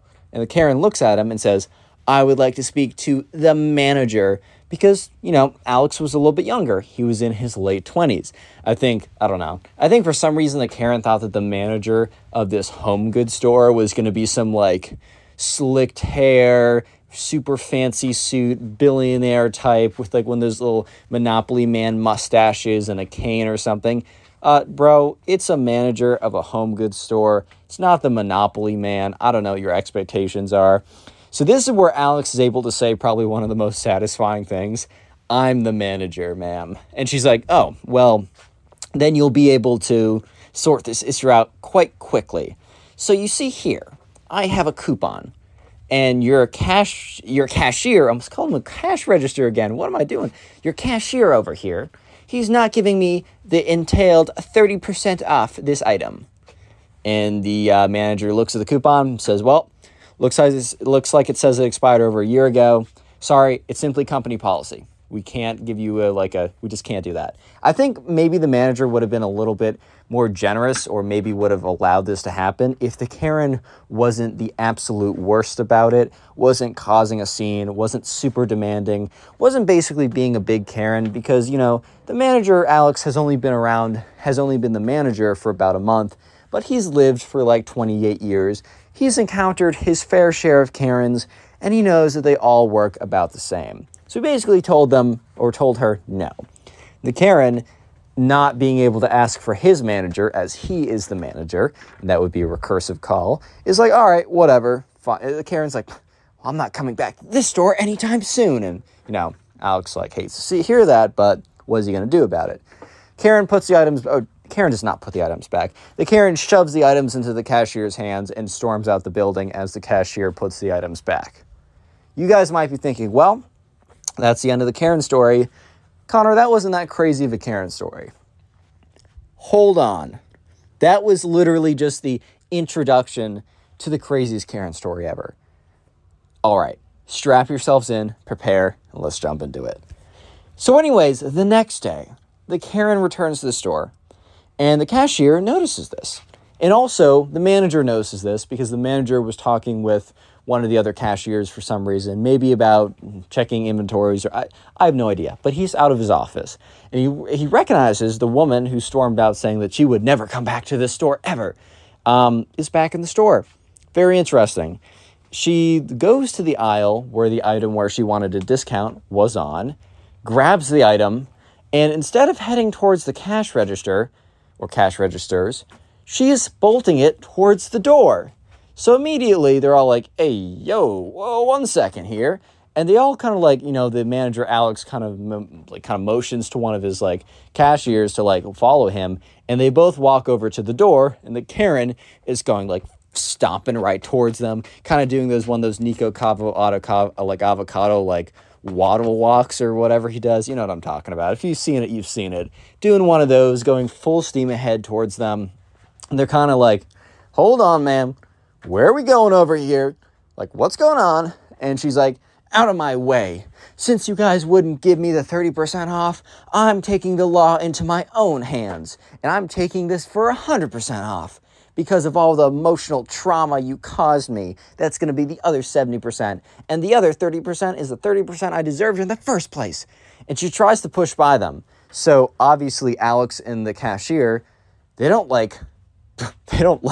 slam her to the ground. They don't drop kick the Karen as much as they might have wanted to. They literally just stand there. And the Karen starts pushing through them. And she starts screaming, "I'm being assaulted by these gentlemen." And people in the store kind of turn around, because when a woman screams that, you're going to take a look and maybe intervene if she actually is, right? And but no. They all see this woman, this Karen, trying to push through, and like literally Alex and the other cashier have their hands up above them just to prove that they aren't doing anything. They're literally just standing in front of her. And they're like, ma'am, you cannot steal an item from the store. If you put that away, we will let you go. And she's like, no. And she takes the item. It wasn't like a brick or something, but it wasn't like a box of tissues. And she whacks the cashier in the head with it. Cashier kind of folds down a little bit, and Alex, the manager, is like, whoa, because like at this point, Alex, the manager, just kind of assumed that, oh, typical Karen behavior, and then all of a sudden, she just clocks one of his employees in the head, dude. Real quick, if you made it this far into the video, comment Karen down below. And also, we're on Spotify, we're on TikTok, and some other places. Links in the description. Make sure to follow me there. Finally, if you want to support the channel, the best way to do so is to, after this video, go ahead and watch some of my other story videos that I've made. A really easy way to do this, or to binge my older story videos, is to go to the Storytime playlist in the pinned comment down below. Let me know in the comment section if you are doing this, so I can personally say thank you. Anyways, though, that kind of reminded me of like the PBS Kids. Thank you to viewers like you. If you watched it, if you know what I'm saying, you know what I'm saying. But anyways, right? So, yeah, Alex, the manager, is looking at his employee who just got clocked in the head by something. The employee's doing all right, but he's like, oh, God, I mean, she just assaulted this employee, man. So Alex, the manager, like looks at someone and says, close down the store. And he goes over, and there's, like, a button or something. It's not, like, a button that, like, a metal sheet falls down, but, like, it wasn't a button. He went to the door and, like, locked it up from the inside, like one would do when you're closing up shop, right? So all of a sudden, all like the employees or whatever are at the door area. One of them was instructed to call 911, and the Karen right now, it's like an MMA fight, bro. It's like they're in the boxing ring with the Karen, because the Karen just has the item in her hand, and she's swinging. She's just going around like that. She's just like swinging on people. Thankfully, she's not a trained fighter, so she's swinging and missing, going off balance, stumbling backwards, swinging, missing again. But the whole time, she's just swinging, this like whatever. She's trying to hit people. She hit the cashier first. They also got this all on videotape, which kind of important later on, because eventually the police get there and they open up the door and let them in. Police officers are like, what is going on here? And the Karen's like, these men have been assaulting me. These men are attacking me. Help me, officers. And the officers are like, well, we've been told a pretty different story, ma'am. We've been told that, you've been swinging on them with this item, and they point to the item in her hand, and you specifically hit one of the cashiers, and like looks at the cashier who has kind of like now an ice pack on his head. It's pretty clear that the Karen is in the wrong on this one, but the Karen, being a Karen, doesn't know when to let go. Doesn't know when she's lost. You know what I mean? She just keeps going for it. She's kind of just like, screw it. I'm just going to keep going for it. I really don't care. So sure enough, the Karen is like, no, like, you don't understand. Like, you need to understand that, like, you don't understand, bro. You don't get it. You arrest him. This guy over here, and points to Alex, and they all kind of turn to Alex. He has been disrespectful to his elders. And police officers kind of looking at each other like, bro, what? Like, this woman really just asked me to arrest someone for being disrespectful to their elders. Like, and they turn to them, they're like, ma'am, please calm down. And she's like, I will never calm down. And she takes the item, and she literally chucks it at one of the police officers' heads. And the police officer is, like, paying attention enough that he dodges it, but, like, the other officer looks at him. He's like, are you good? He's like, yeah, I dodged it. And they look over, and the Karen is power waddling, not running, let's be real here, power waddling away into the aisles. So the officers are like, ma'am, come back here. They're not going to chase her down. She isn't some like hardened criminal who's like going to be able to get out of there. They know for a fact that without a mobility scooter, she isn't going more than like a 1/100th of a mile, right? So they walk after her slowly and they're like, ma'am, please, let's make this easier for all of us. Please just come back here, ma'am. So yeah, they're like walking behind her and she's like, you'll never catch up with me. It's like, have you ever seen those SpongeBob episodes where like Plankton is like running away and because he's like 1/4 of an inch tall, he just isn't moving at all because he's so small, right? Mr. Krabs just like walks over to him. Basically the same situation. They're basically walking next to her, they're power walking beside her as she's frantically sprinting away, right? And they're like, ma'am, come on now. Ma'am, please make this job easier for all of us. And just admit, just admit you're done, right? Just like, come over. And she's like, no, never. They're like, all right, we didn't want to do this. So one of them goes in front of her. The other one goes behind her. It's kind of like to block her off. The one behind her gets the handcuffs out. You might be thinking, handcuffs on a Karen? Like, that's crazy. Karens should be above the law. They should be able to assault anyone that they want because they're Karens. No. Look, bro, even if you're a Karen, that doesn't mean you're allowed to assault people. And at the end of the day, she didn't just assault the cashier. She also assaulted the police officer. They had all the rights to do so, bro. Let's be honest here. They were not in the wrong on this one. Yeah, so sure enough, Karen in handcuffs is basically pushed to the front of the room. Or not pushed to the front, or led to the front of the room. Passes by the manager and screams at the manager, you owe me a, insert item, right, that she wanted to buy. I don't know, like a hat. I think it was a little more substantial than a hat, but like, you owe me the item and you would have been able to get away with just having 30% off, but you legally owe it to me. And at this point, like, I don't know, the manager's like, what? I legally owe it to you? And the officers are like, don't worry, sir. Go back to your job. Everyone here, you're free to go. Like, you can go back to what you're doing. And the thing was, there was like an entire crowd watching the whole thing because it wasn't like the Karen was the only individual in the store when they had to lock it down for her behavior. There was plenty of other people. So many people were just watching the whole thing go down, right? They were just watching the Karen wail on people and then get completely freaking owned, which was pretty satisfying, right? So everyone watches, and dude, the whole audience, like not the audience, but the crowd watching basically erupts into applause as the Karen is walked out. And the Karen is yelling at them like, you should be on my side. I fight for the consumer. Like, I fight for you. I am just an old lady who wanted to use 30% off. So I was doing what I thought was right. And the manager's like, so attempting to steal like the item and then assaulting us. Yeah, and she's like, well, when you put it like that, it sounds bad. And then that she's like, you know, she keeps on yelling or whatever as she's being escorted out by the police officers. The moral of the story is, don't be a Karen, bro. Click on the video on screen right now. I know you'll enjoy it. Just click it. Do it. Today we get a story time of a Karen who smacks the teacher for failing her son. Yeah, some people, you know, sometimes Karens ask to talk to the manager. Sometimes Karens will stomp their feet and get mad. But in this case, the Karen actually attacked the freaking teacher because her son didn't do any of the work. Let's jump right into it. So we're going to call the subscriber who submitted this story Jay. And anyways, in Jay's class, there's a kid who we're going to call the spoiled kid. And the spoiled kid is your stereotypical spoiled rich kid. Everything anything he could have wanted had been given to him. And, you know, everything about him, his entire personality was the fact that he's loaded or his parents are loaded, let's just be specific. And just for example, he would, whenever like he got a new something, so like, oh, he got the new Gucci shoes or something like that, he would come into class and he would like show off to everyone how he got the new what or got the new what, you know, like the whatever, right? And also, it would just be little things like that, such as, like, in class one day, I was like, oh, what did you guys do over vacation?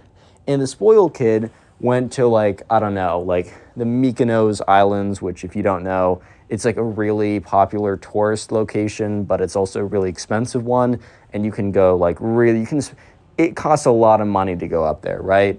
I've never been, but it looks pretty cool, maybe one day. But anyways, maybe if he just said, oh, I went to like Mykonos and kind of left it at that, no one would really care. Or at least it would be fine. I wouldn't call him a spoiled kid if he literally just responded to the teacher's question as anyone would respond. But he went on to be like, I went to Mykonos, and I went there for an entire week, and I flew over there in a private jet, and I stayed in a 5-star hotel, and I went on a shopping spree and spent $2,000 on designer clothes, and et cetera, et cetera, et cetera, right? So this spoiled kid was, this kid was just a spoiled kid, right? And he also had a massive Karen mom. And this mom was literally notorious. She was known as being the biggest Karen ever, even before this story in which she smacks the teacher for failing her son, right? She was known as the biggest Karen ever, even before this. For example, this all had like a couple months ago, in the very beginning of school, it was like parents were allowed to come in to see their kids or whatever, and the Karen immediately rolls up in like, I don't know, super expensive car or whatever, and she parks in the back. And there was parking in the front and parking in the back.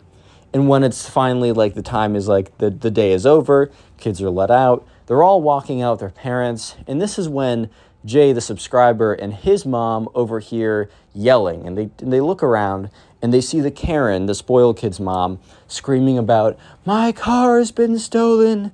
My car is worth $100,000 and it's been stolen. Which one of you peasants stole my car?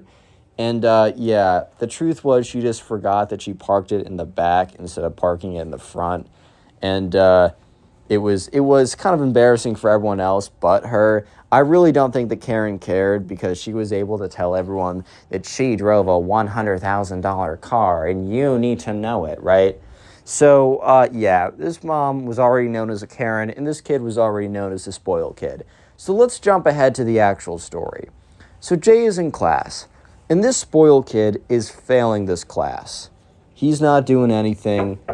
So this kid was basically failing this class. Every day he would show, well, actually, not every day he'd show up. Every day that he showed up. He showed up like a third of the time, which in college, skipping your class, you can actually still do really well. And I know kids that get like A's in their class and never show up. They only show up the days of tests and quizzes or whatever. Because the truth is, in college, sometimes it's honestly worth, I'm going to be honest, and maybe this advice will be taken the wrong way by some people, so understand your own levels, but sometimes teachers will try and explain subjects in an hour that you could have learned in a 20-minute YouTube video, and going to the class just doesn't make sense. Sometimes teachers are really good at their subject matter, but they're just not good at teaching. And whatever, I don't think I'd be that good at teaching. But this kid never showed up to class, and the times that he did, he was always on his phone. He never paid a single bit of attention. And whenever it was like the teacher was like, okay, hand in your homework, the kid would always be like, sorry, I'll get it to you later. Basically, the kid handed in 0 homework assignments. Also, when the test came around, this kid very clearly did poorly. Jay, the subscriber, doesn't know the result of every single test that this kid did, but he saw one of the results, and the kid literally got like a 28%. Like, I think he only got 28% because he wrote his name down on the piece of paper. I don't really, that's probably the only reason. I don't think he got any of the other points. So one day, Jay needed to ask the teacher a question. And it was one of those questions that was more personalized, so we just knew the teacher would have appreciated it if he asked it after class. And also Jay, who just likes a little bit of privacy, even though it wasn't a very private situation, decided that he was going to ask a question to the teacher after the class. So he decides to wait after class. And he tells the teacher, hey, I have a question for you after class. And the teacher's like, okay, cool. So he asked the question, and the teacher, before class period ended, also asked Jay to stay, to be like, hey, Jay, can you stay after class for a second? Jay kind of rolls his eyes or whatever. And not Jay, sorry, the spoiled kid. He asked the spoiled kid to stay after class, and the spoiled kid kind of rolls his eyes. He's like, whatever, dude. But Jay asks his question, the teacher answers it, and then Jay goes back to the back of the classroom so he can pick up his his backpack, put that thing all together, and leave to go to his next class. So while he's doing that, he overhears the conversation that the spoiled kid and the teacher are having. The teacher basically explains to the spoiled kid, look, I've never failed a student before. I really only like giving out A's and B's, but there's no way that I cannot not fail you right now. If what's going on right now continues, I'm sorry, but it's very likely that you'll fail this class. And the spoiled kid kind of like perks up a little bit, because while the spoiled kid put zero effort in, he was kind of expecting to get C's or whatever. And the spoiled kid's like, what? Is that because you don't like me?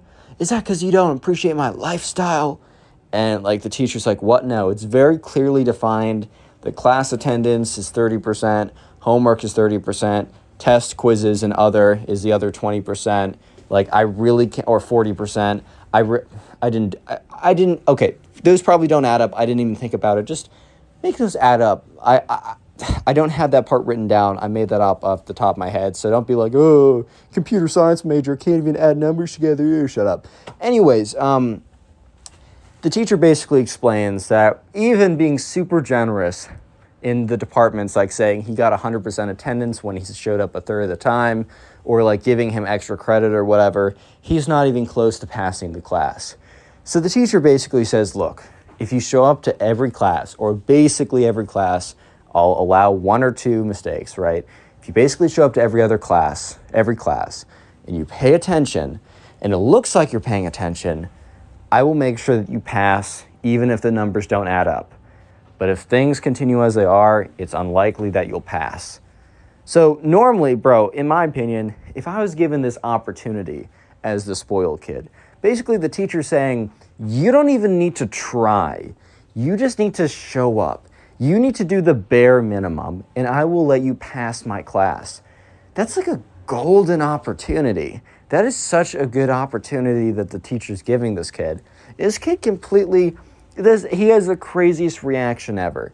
Because the kid looks offended and looks at the teacher and is like, I'm not playing into your games. I'm not falling for that. I'm out of here, man. And the kid storms out of the class. Real quick, subscribe if you're new and you like story videos. Comment spoiled down below, or comment Karen. I'm giving you two options for the secret word of the day. I'll try and heart as many of those comments as I can. Obviously, leave a like in the video to claim your free nothing, and let's get back and do it. So anyways, the teacher is kind of taken a little bit back, because he did just offer this kid a pretty nice opportunity. In fact, Jay's like, low-key, if I just had to show up and do nothing and I got like a C guaranteed, I don't know, man, it'd be tempting. But anyways, the next day comes around, and the next day is where all the action really comes in. Because Jay sits in class, and the spoiled kid is nowhere to be seen. However, this is not out of the blue, and especially after the spoiled kid like stormed out of class at the very end when he's talking to the teacher, he could understand that the spoiled kid was probably like, quote unquote, protesting the class or something really stupid that would make sense to the spoiled kid simply because he's a spoiled kid. So anyways, right, eventually, that is not the case.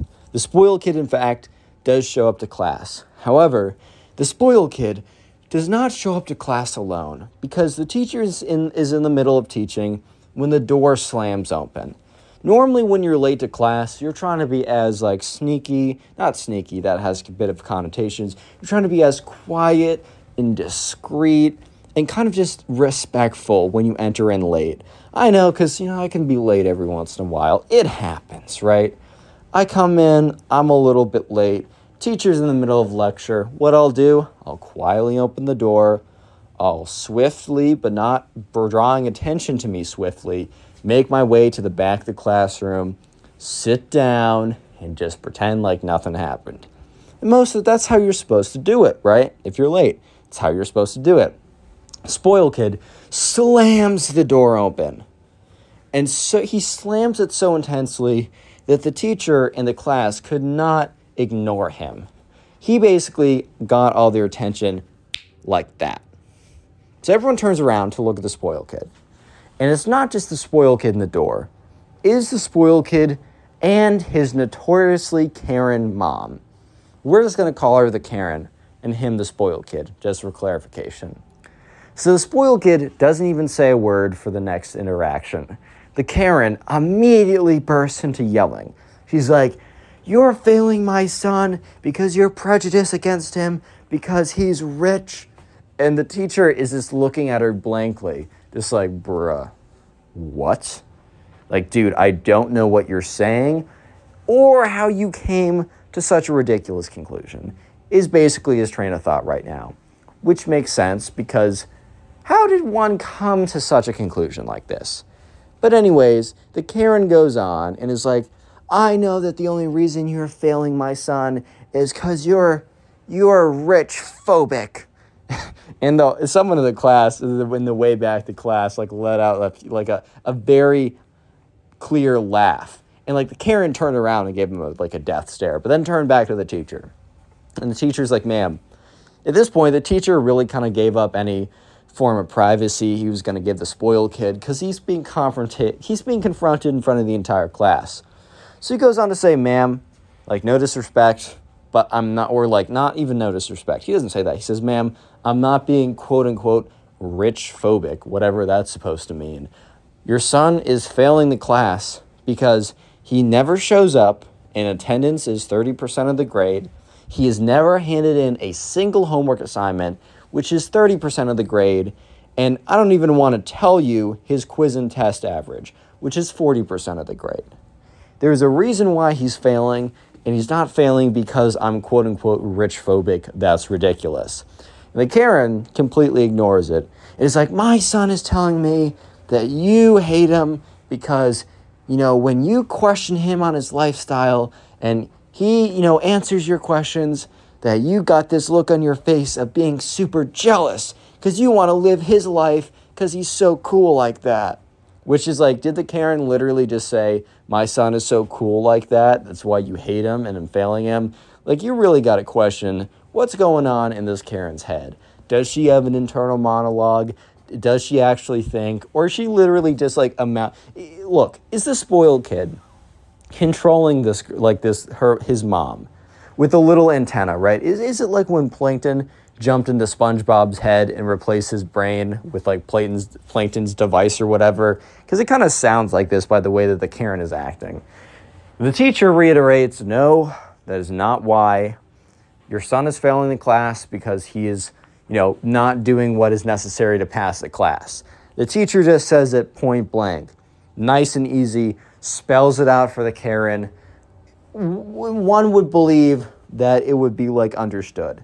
But no, the Karen actually starts to get up in the teacher's face and is like, "I'm going to give you to the count of 3 to change his grade from an F to an A plus or else." Which first of all, a billion things.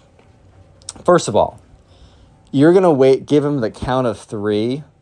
Dude, I swear, the only time where you can count down and it does anything is if you're saying that to like a 4-year-old.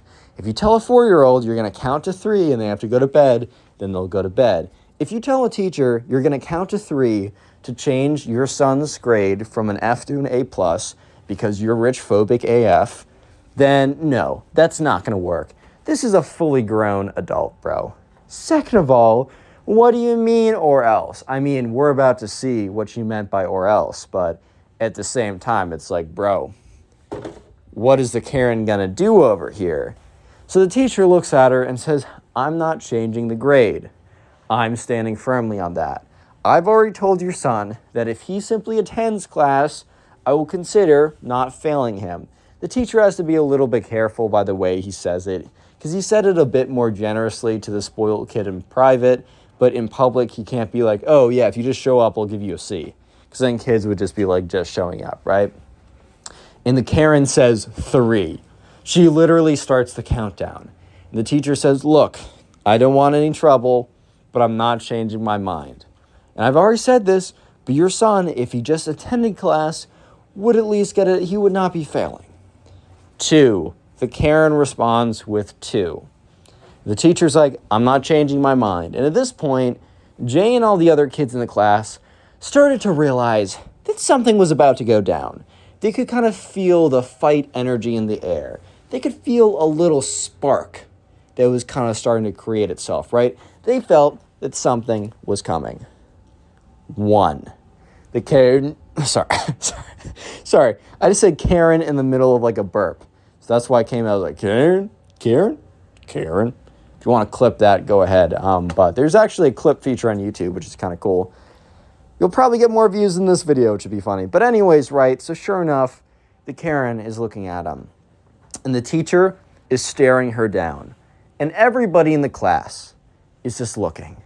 And they're waiting, and they just want to see what is about to happen. And the Karen looks at the teacher and is like, I warned you. Boom! Smacks him across the face. It's dead silent before the smack. So when the Karen actually makes contact with the teacher, you can hear that smack, and it reverberates around the room, right? It is the loudest smack of the century. Everyone's mouths drop. Everyone's slack-jawed. Some girl gasps. Some guy has his hand on his mouth, right? It's like, oh my God, this Karen mom legitimately just smacked our teacher across the face simply because, he doesn't... Well, why did she do that? Simply because she's claiming that he's rich phobic for failing her son for never showing up, never handing in the homework, and never doing well on the tests. Like, bro.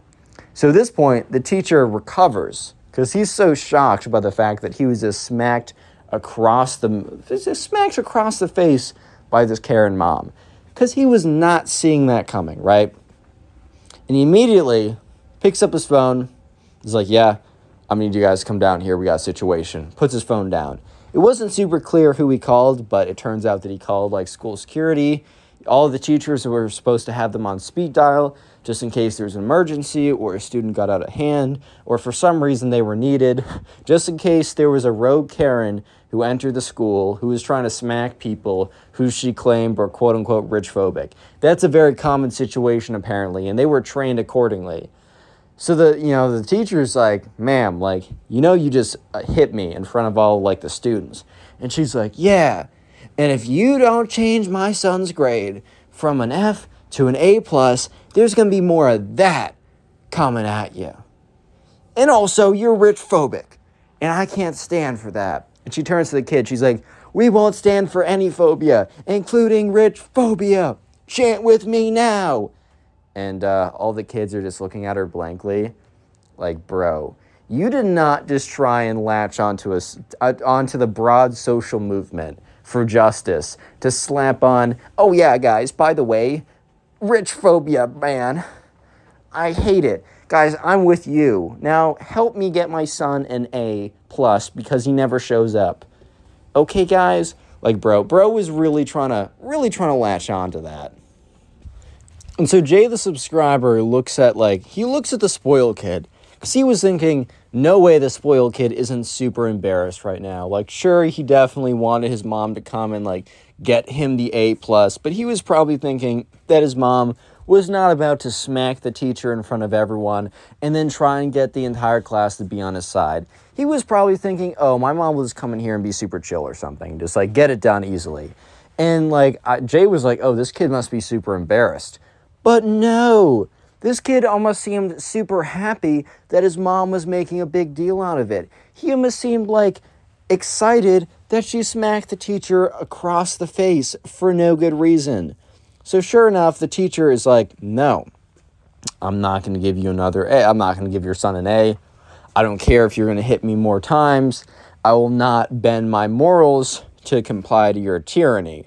He's being a little dramatic, but I also understand he's in a very unusual, to say the least, situation that we don't all find ourselves in, or at least I hope, that we don't find ourselves in, right? So sure enough, the Karen is like, okay, well, you asked for it. I'm going to count down to 3 again, and you already know what's up. So this time, the teacher was more in a fighting stance. He wasn't about to drop kick the Karen, which would be pretty hilarious, and I would be down to see it. But he was probably going to try and dodge or avoid or gently block or whatever, and the Karen's like, 3! And that's when the door slams open. And these 2 big security guards grabbed the Karen by both of her arms, and she's screaming, "Assault! These men are assaulting me! Somebody help! Help me!" The security guards are like, "We're neutralizing a threat, and the threat is you." And they literally drag her out by the arms, bro. And she is screaming and thrashing. She's like, "I'm being assaulted, and that rich phobic teacher isn't doing anything about it. Cancel him! Destroy him!" She gets dragged out, the door clicks behind her. And the spoiled kid left with his mom being dragged out. The spoiled kid was not about to sit down in class after that just happened. And yeah, the spoiled kid never changed his attitude, so he ended up failing the class, which it was like the first time a kid had failed a class at this school, at this high school, in the longest time. Not saying every kid was an academic weapon or anything, but at the end of the day, the kids at least showed up, and the teachers were generous enough to be like, "Okay, you're showing up, you'll at least get a C. Like, I know you're failing the test, but you're doing your best, man." So yeah, moral of the story is, guys, if the morals aren't clear, Click on the I don't know video what on to say. screen right now. I know you'll enjoy it. Just click it. Do it. In today's insane story time, this Karen ruins her own son's wedding. Yes, this Karen couldn't let anything not go her way, so she literally ruins her own son's wedding on his very special day.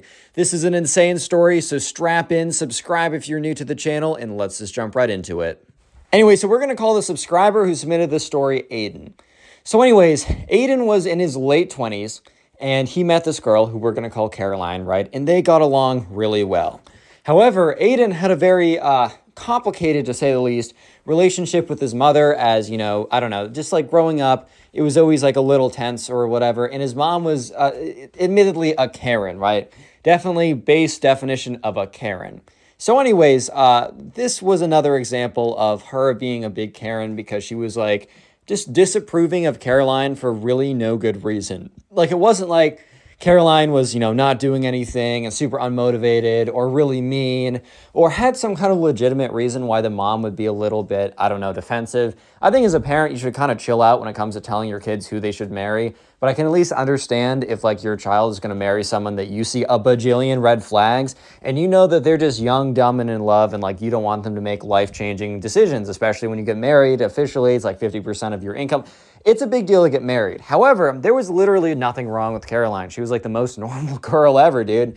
But for some reason, you know, the subscriber's Karen's mom, just would never let go of the fact that she's like, "Oh, you can't marry that girl. You can't marry that girl.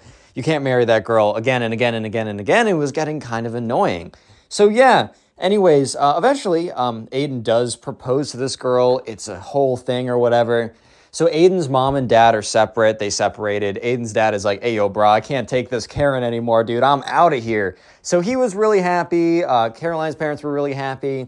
Aiden's cousins, his aunt, uncle, everyone else in both of their families was super excited because they knew how good they were for each other, except one individual. And I bet you guys can get I bet you guys can guess which individual was not so happy of Aiden and Caroline getting married. If you guessed the Karen, then you are, yes, correct. Yeah, so anyways, right, Aiden eventually, he doesn't tell his mom right away because he's like, "Oh, God, I already know how she's going to react to this. I already know how she's going to act. I know she's going to be like, 'I don't give you permission, and as your mom, I'm not going to let you do this. You're going to ruin your life,' whatever, right, a lot of stuff." And here's the thing. Aiden's a grown freaking man, and it wasn't like his mom was like funding his entire life too. He was 100% independent, but he just kind of believed that, you know, family's like one of the only, like, if everything in the world gets reduced like down to nothing, like you lose all your friends, a lot of times like family may or may not be the only thing you have left. So Aiden really put in the effort to stay in touch with everybody in his family, his mom, his dad, everyone, even if some family members, aka the mom, was a little bit of a Karen all the time. So eventually he calls up his mom. He's like, "Hey, Mom, I want to let you know that I proposed to Caroline." And she's like, you need to undo that right now. You're not allowed to get married to that woman. I forbid it." And like, bro, I don't know. I don't know what you're trying to do here. Like, your son is completely independent. You really think he's just not gonna marry this girl that he's basically madly in love with, and just it would be a great marriage, right? Just because you forbid it? What are you gonna do? Cut the funding, which he has none of? Like, what are you gonna do? Like, show up to his house with a crowbar? Like, bro, what are you trying to do right now? So, yeah, I don't really know what the Karen is thinking, but at this point, not Jeff, Aiden kind of saw that coming, so he's like, yeah, okay, I'll talk to you later, Mom, bye, and hangs up the phone. Because he just kind of needed to tell, right? He just needed to tell her and stuff like that or whatever. Yeah, so anyways, almost right away, everyone else in the family started to plan the wedding because I don't know if you guys know, but weddings are a really big deal, and at least it takes a lot of planning. Like, even if you want to have a really low-key wedding and just invite a few people, there's still so much money and planning and headache that goes into it. So thankfully, everyone else in the family was trying to help out. That is, of course, the Karen mother was not. Apparently, or at least Aiden's dad told Aiden, that his Karen mom was trying to, at every single point, throw like some kind of problem in, like try and make things more difficult, try and literally sabotage the wedding from ever happening. However, the wedding does happen. So when it's time to give out invitations, Aiden calls up his mom individually. He's like, look, I know you aren't approving of this wedding. I know you're not approving of the marriage, but at the end of the day, you're my mom. So I am extending an invitation for you to come. And she's like, oh, what day is it? She knew what day it was, but she still said that anyways. He's like, August 28th. And she's like, I don't know if I can make that. I am very busy. And Aiden, in the back of his head, is like, oh, please don't show up, bro. Like, I'm not trying to have you here anyways. Like, it was literally a courtesy, dude. Like, I'm extending that as a courtesy. I really don't want you here, man. Like, do what you want to do. Don't show up if you don't want to show up. That's 100% cool with me. But she was really just bluffing, trying to just show him that, like, oh, she doesn't approve of it, all that kind of stuff, right? So, yeah, sure enough, she does show up. So let's skip ahead to the wedding. Many months later, it is eventually time for the wedding. Things are going really well, and if you don't know, in some weddings, there is something called a rehearsal dinner, and that is the dinner you have before the actual wedding. So you get all the guests together, whatever, lots of fun. And the rehearsal dinner was happening at this place that was near where the wedding was happening. So anyways, Aiden, Caroline, everyone else in the family, they show up. It's really great mood. It's just like the vibes are immaculate, bro. I mean, two people are getting married. They're in love, man. Life is good. Well, the vibes were good, I should say. I gotta clarify that the vibes did not stay good forever. Because sure enough, the Karen makes her presence very clear. So she walks in and she kind of has this aura, this kind of energy of like disapproval, anger, I'm upset, all that kind of stuff, right? And it completely clashed with everyone else's jolly, nice, like, love is in the air, this is so exciting type energy. We're about to have a good dinner, good food, whatever. It totally clashed with that, bro. So yeah, sure enough, the Karen just sits down and is like, meh, meh, meh, meh. And they're all just kind of like looking at her. And she just starts sighing really loud. And Aiden looks over and like, he kind of placed like his mom kind of far down, like away from him and Caroline. And, I mean, she was maybe upset about that, but, bro, I really don't blame him. I mean, his mom is low-key a loose cannon.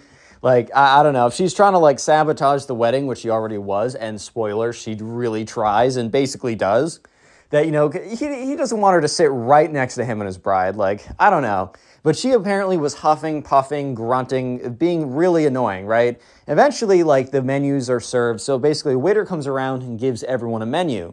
And the Karen looks over the menu, and she starts making a big fuss, like, nothing on here appeals to me. This all looks terrible.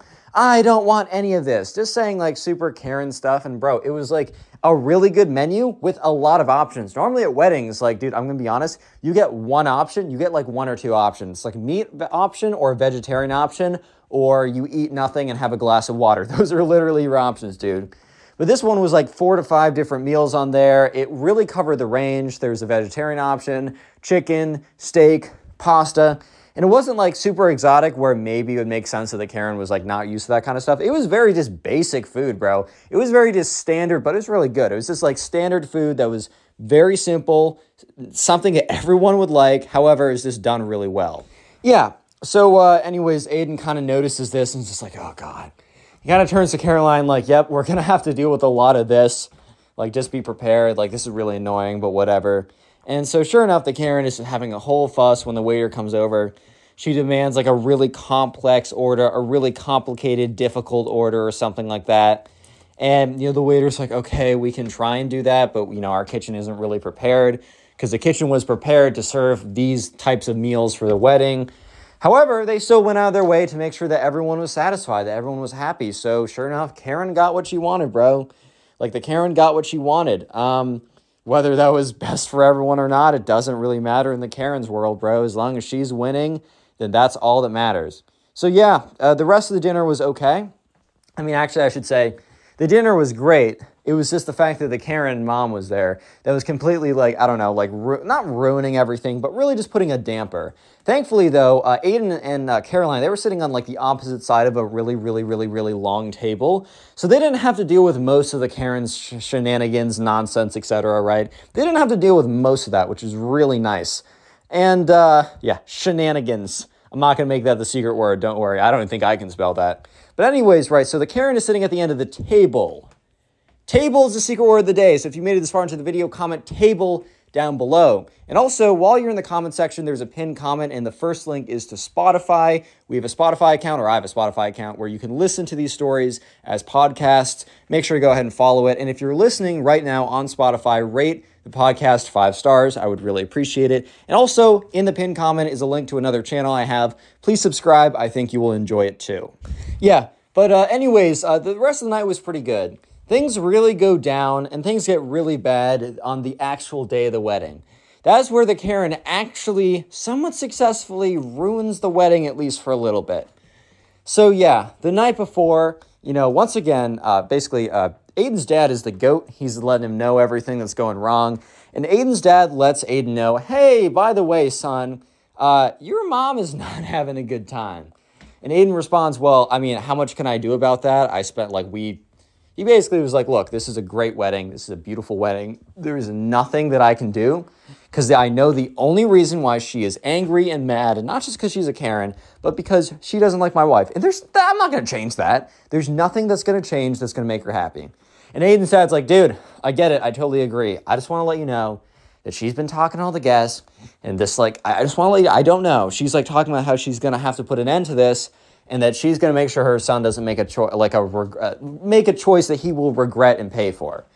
And he's like, I don't know what that means, but your mom is very dramatic, and she loves you very much, I guess. And they both kind of laughed after that. And he's like, look, son, but on the serious, bro, or the serious, son, I don't know what she's going to do.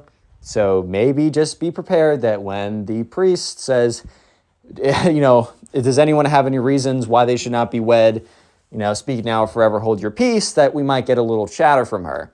And let me just say, if that was it, then this wouldn't even really be that good of a story. I mean, it would have been a pretty good story. But let me just say that she does something much worse than that. She doesn't just, that would make a little bit of sense, but what she does is actually insane. So Aiden's like, okay, whatever, I'm prepared for this. I'm aware that this is something that might happen. I'll just deal with it if it happens, right? So sure enough, Aiden is just, I don't know, he's ready. He's ready for it. He's ready for anything. He's getting prepared. And yeah, anyways, let's go to the day of the wedding itself. So the day of the wedding itself, it's like they wake up pretty early, because I don't know if you guys can relate to this, but I don't know, when I'm really nervous / excited, because being nervous and excited is very similar emotion actually. But when I'm really nervous or excited for something, I just can't sleep the night before. Or not even I can't sleep, but I just get up really early. Whenever I have a massive exam and I'm worried about it, it doesn't matter if I get 6 hours, 10 hours, or 1 hour of sleep, I will wake up super early. I can't really sleep late that much, which is good on major exam days. But so anyways, Aiden and his wife are up right away. Yeah, but anyways, right, so the day of, they get there, they're ready, and okay, so this was a pretty big event, meaning that they had a lot of people coming. And so just for future reference for later on in the story, I want to let you know that they hired a security guard. Just for precaution's sake. They found one that wasn't crazy expensive. A lot of family members were really cool, and they were contributing to the budget.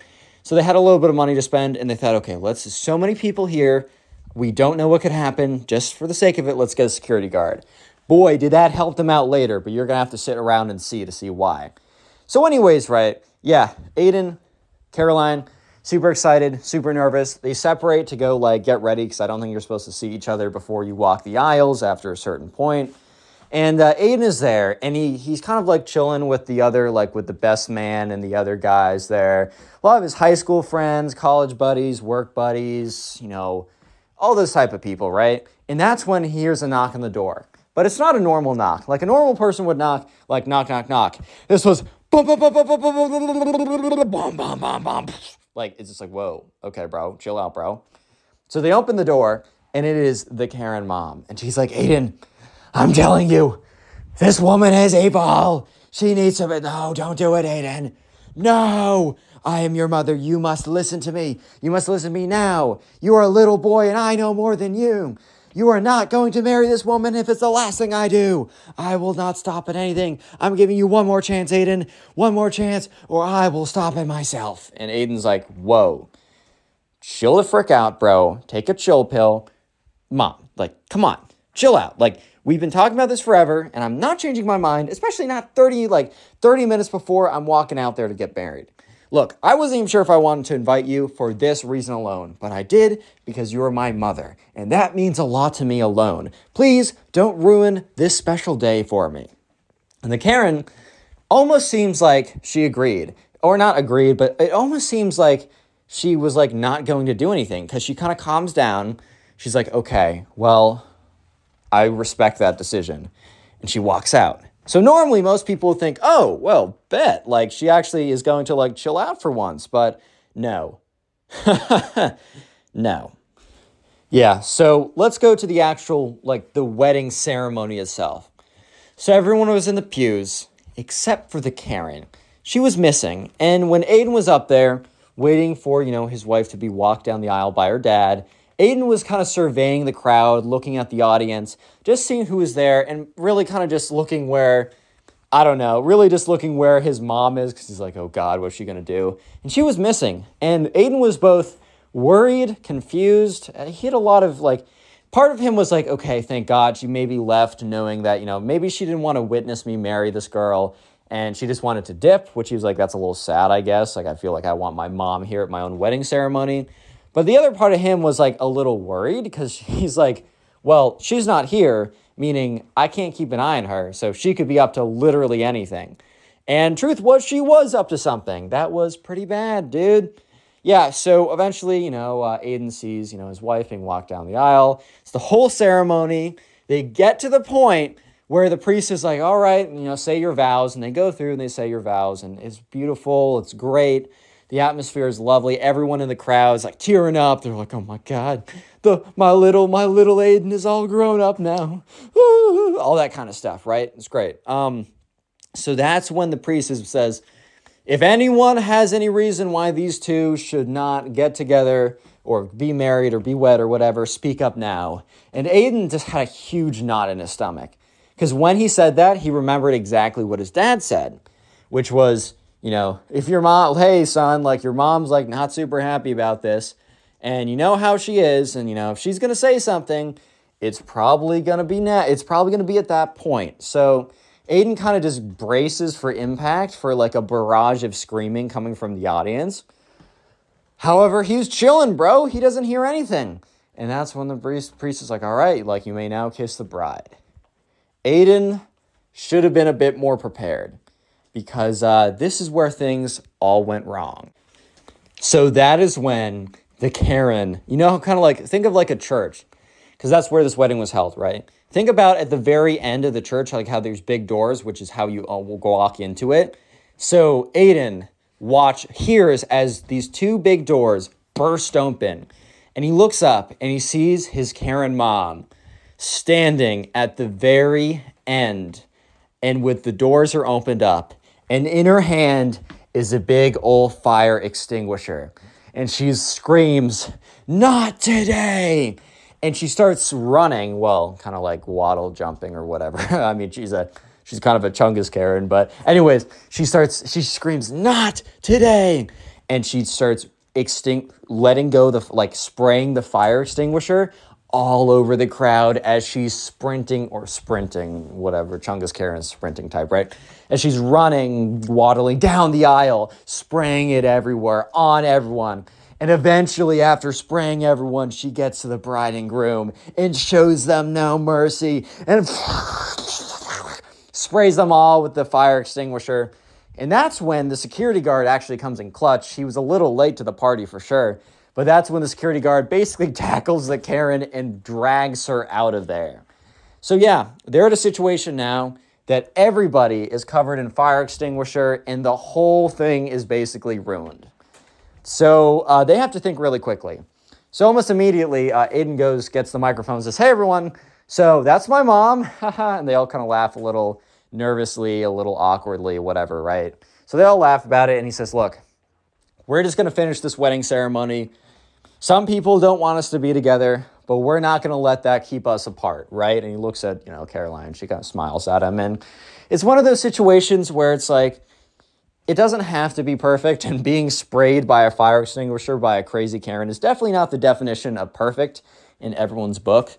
But sometimes imperfect stuff is just how it is. And, kind of how it was actually quite a beautiful moment after that. It was almost as if the Karen made the ceremony even more touching because it could have been totally ruined at that point. They could have just been like, screw this or whatever, we'll just do it later.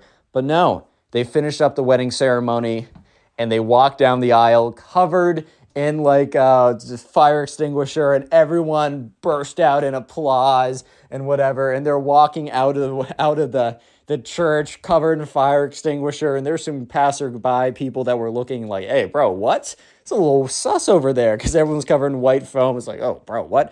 And eventually they get into their car. The whole thing's ruined, right? A fire extinguisher everywhere. But they couldn't care less because they're about to start a new chapter of their life.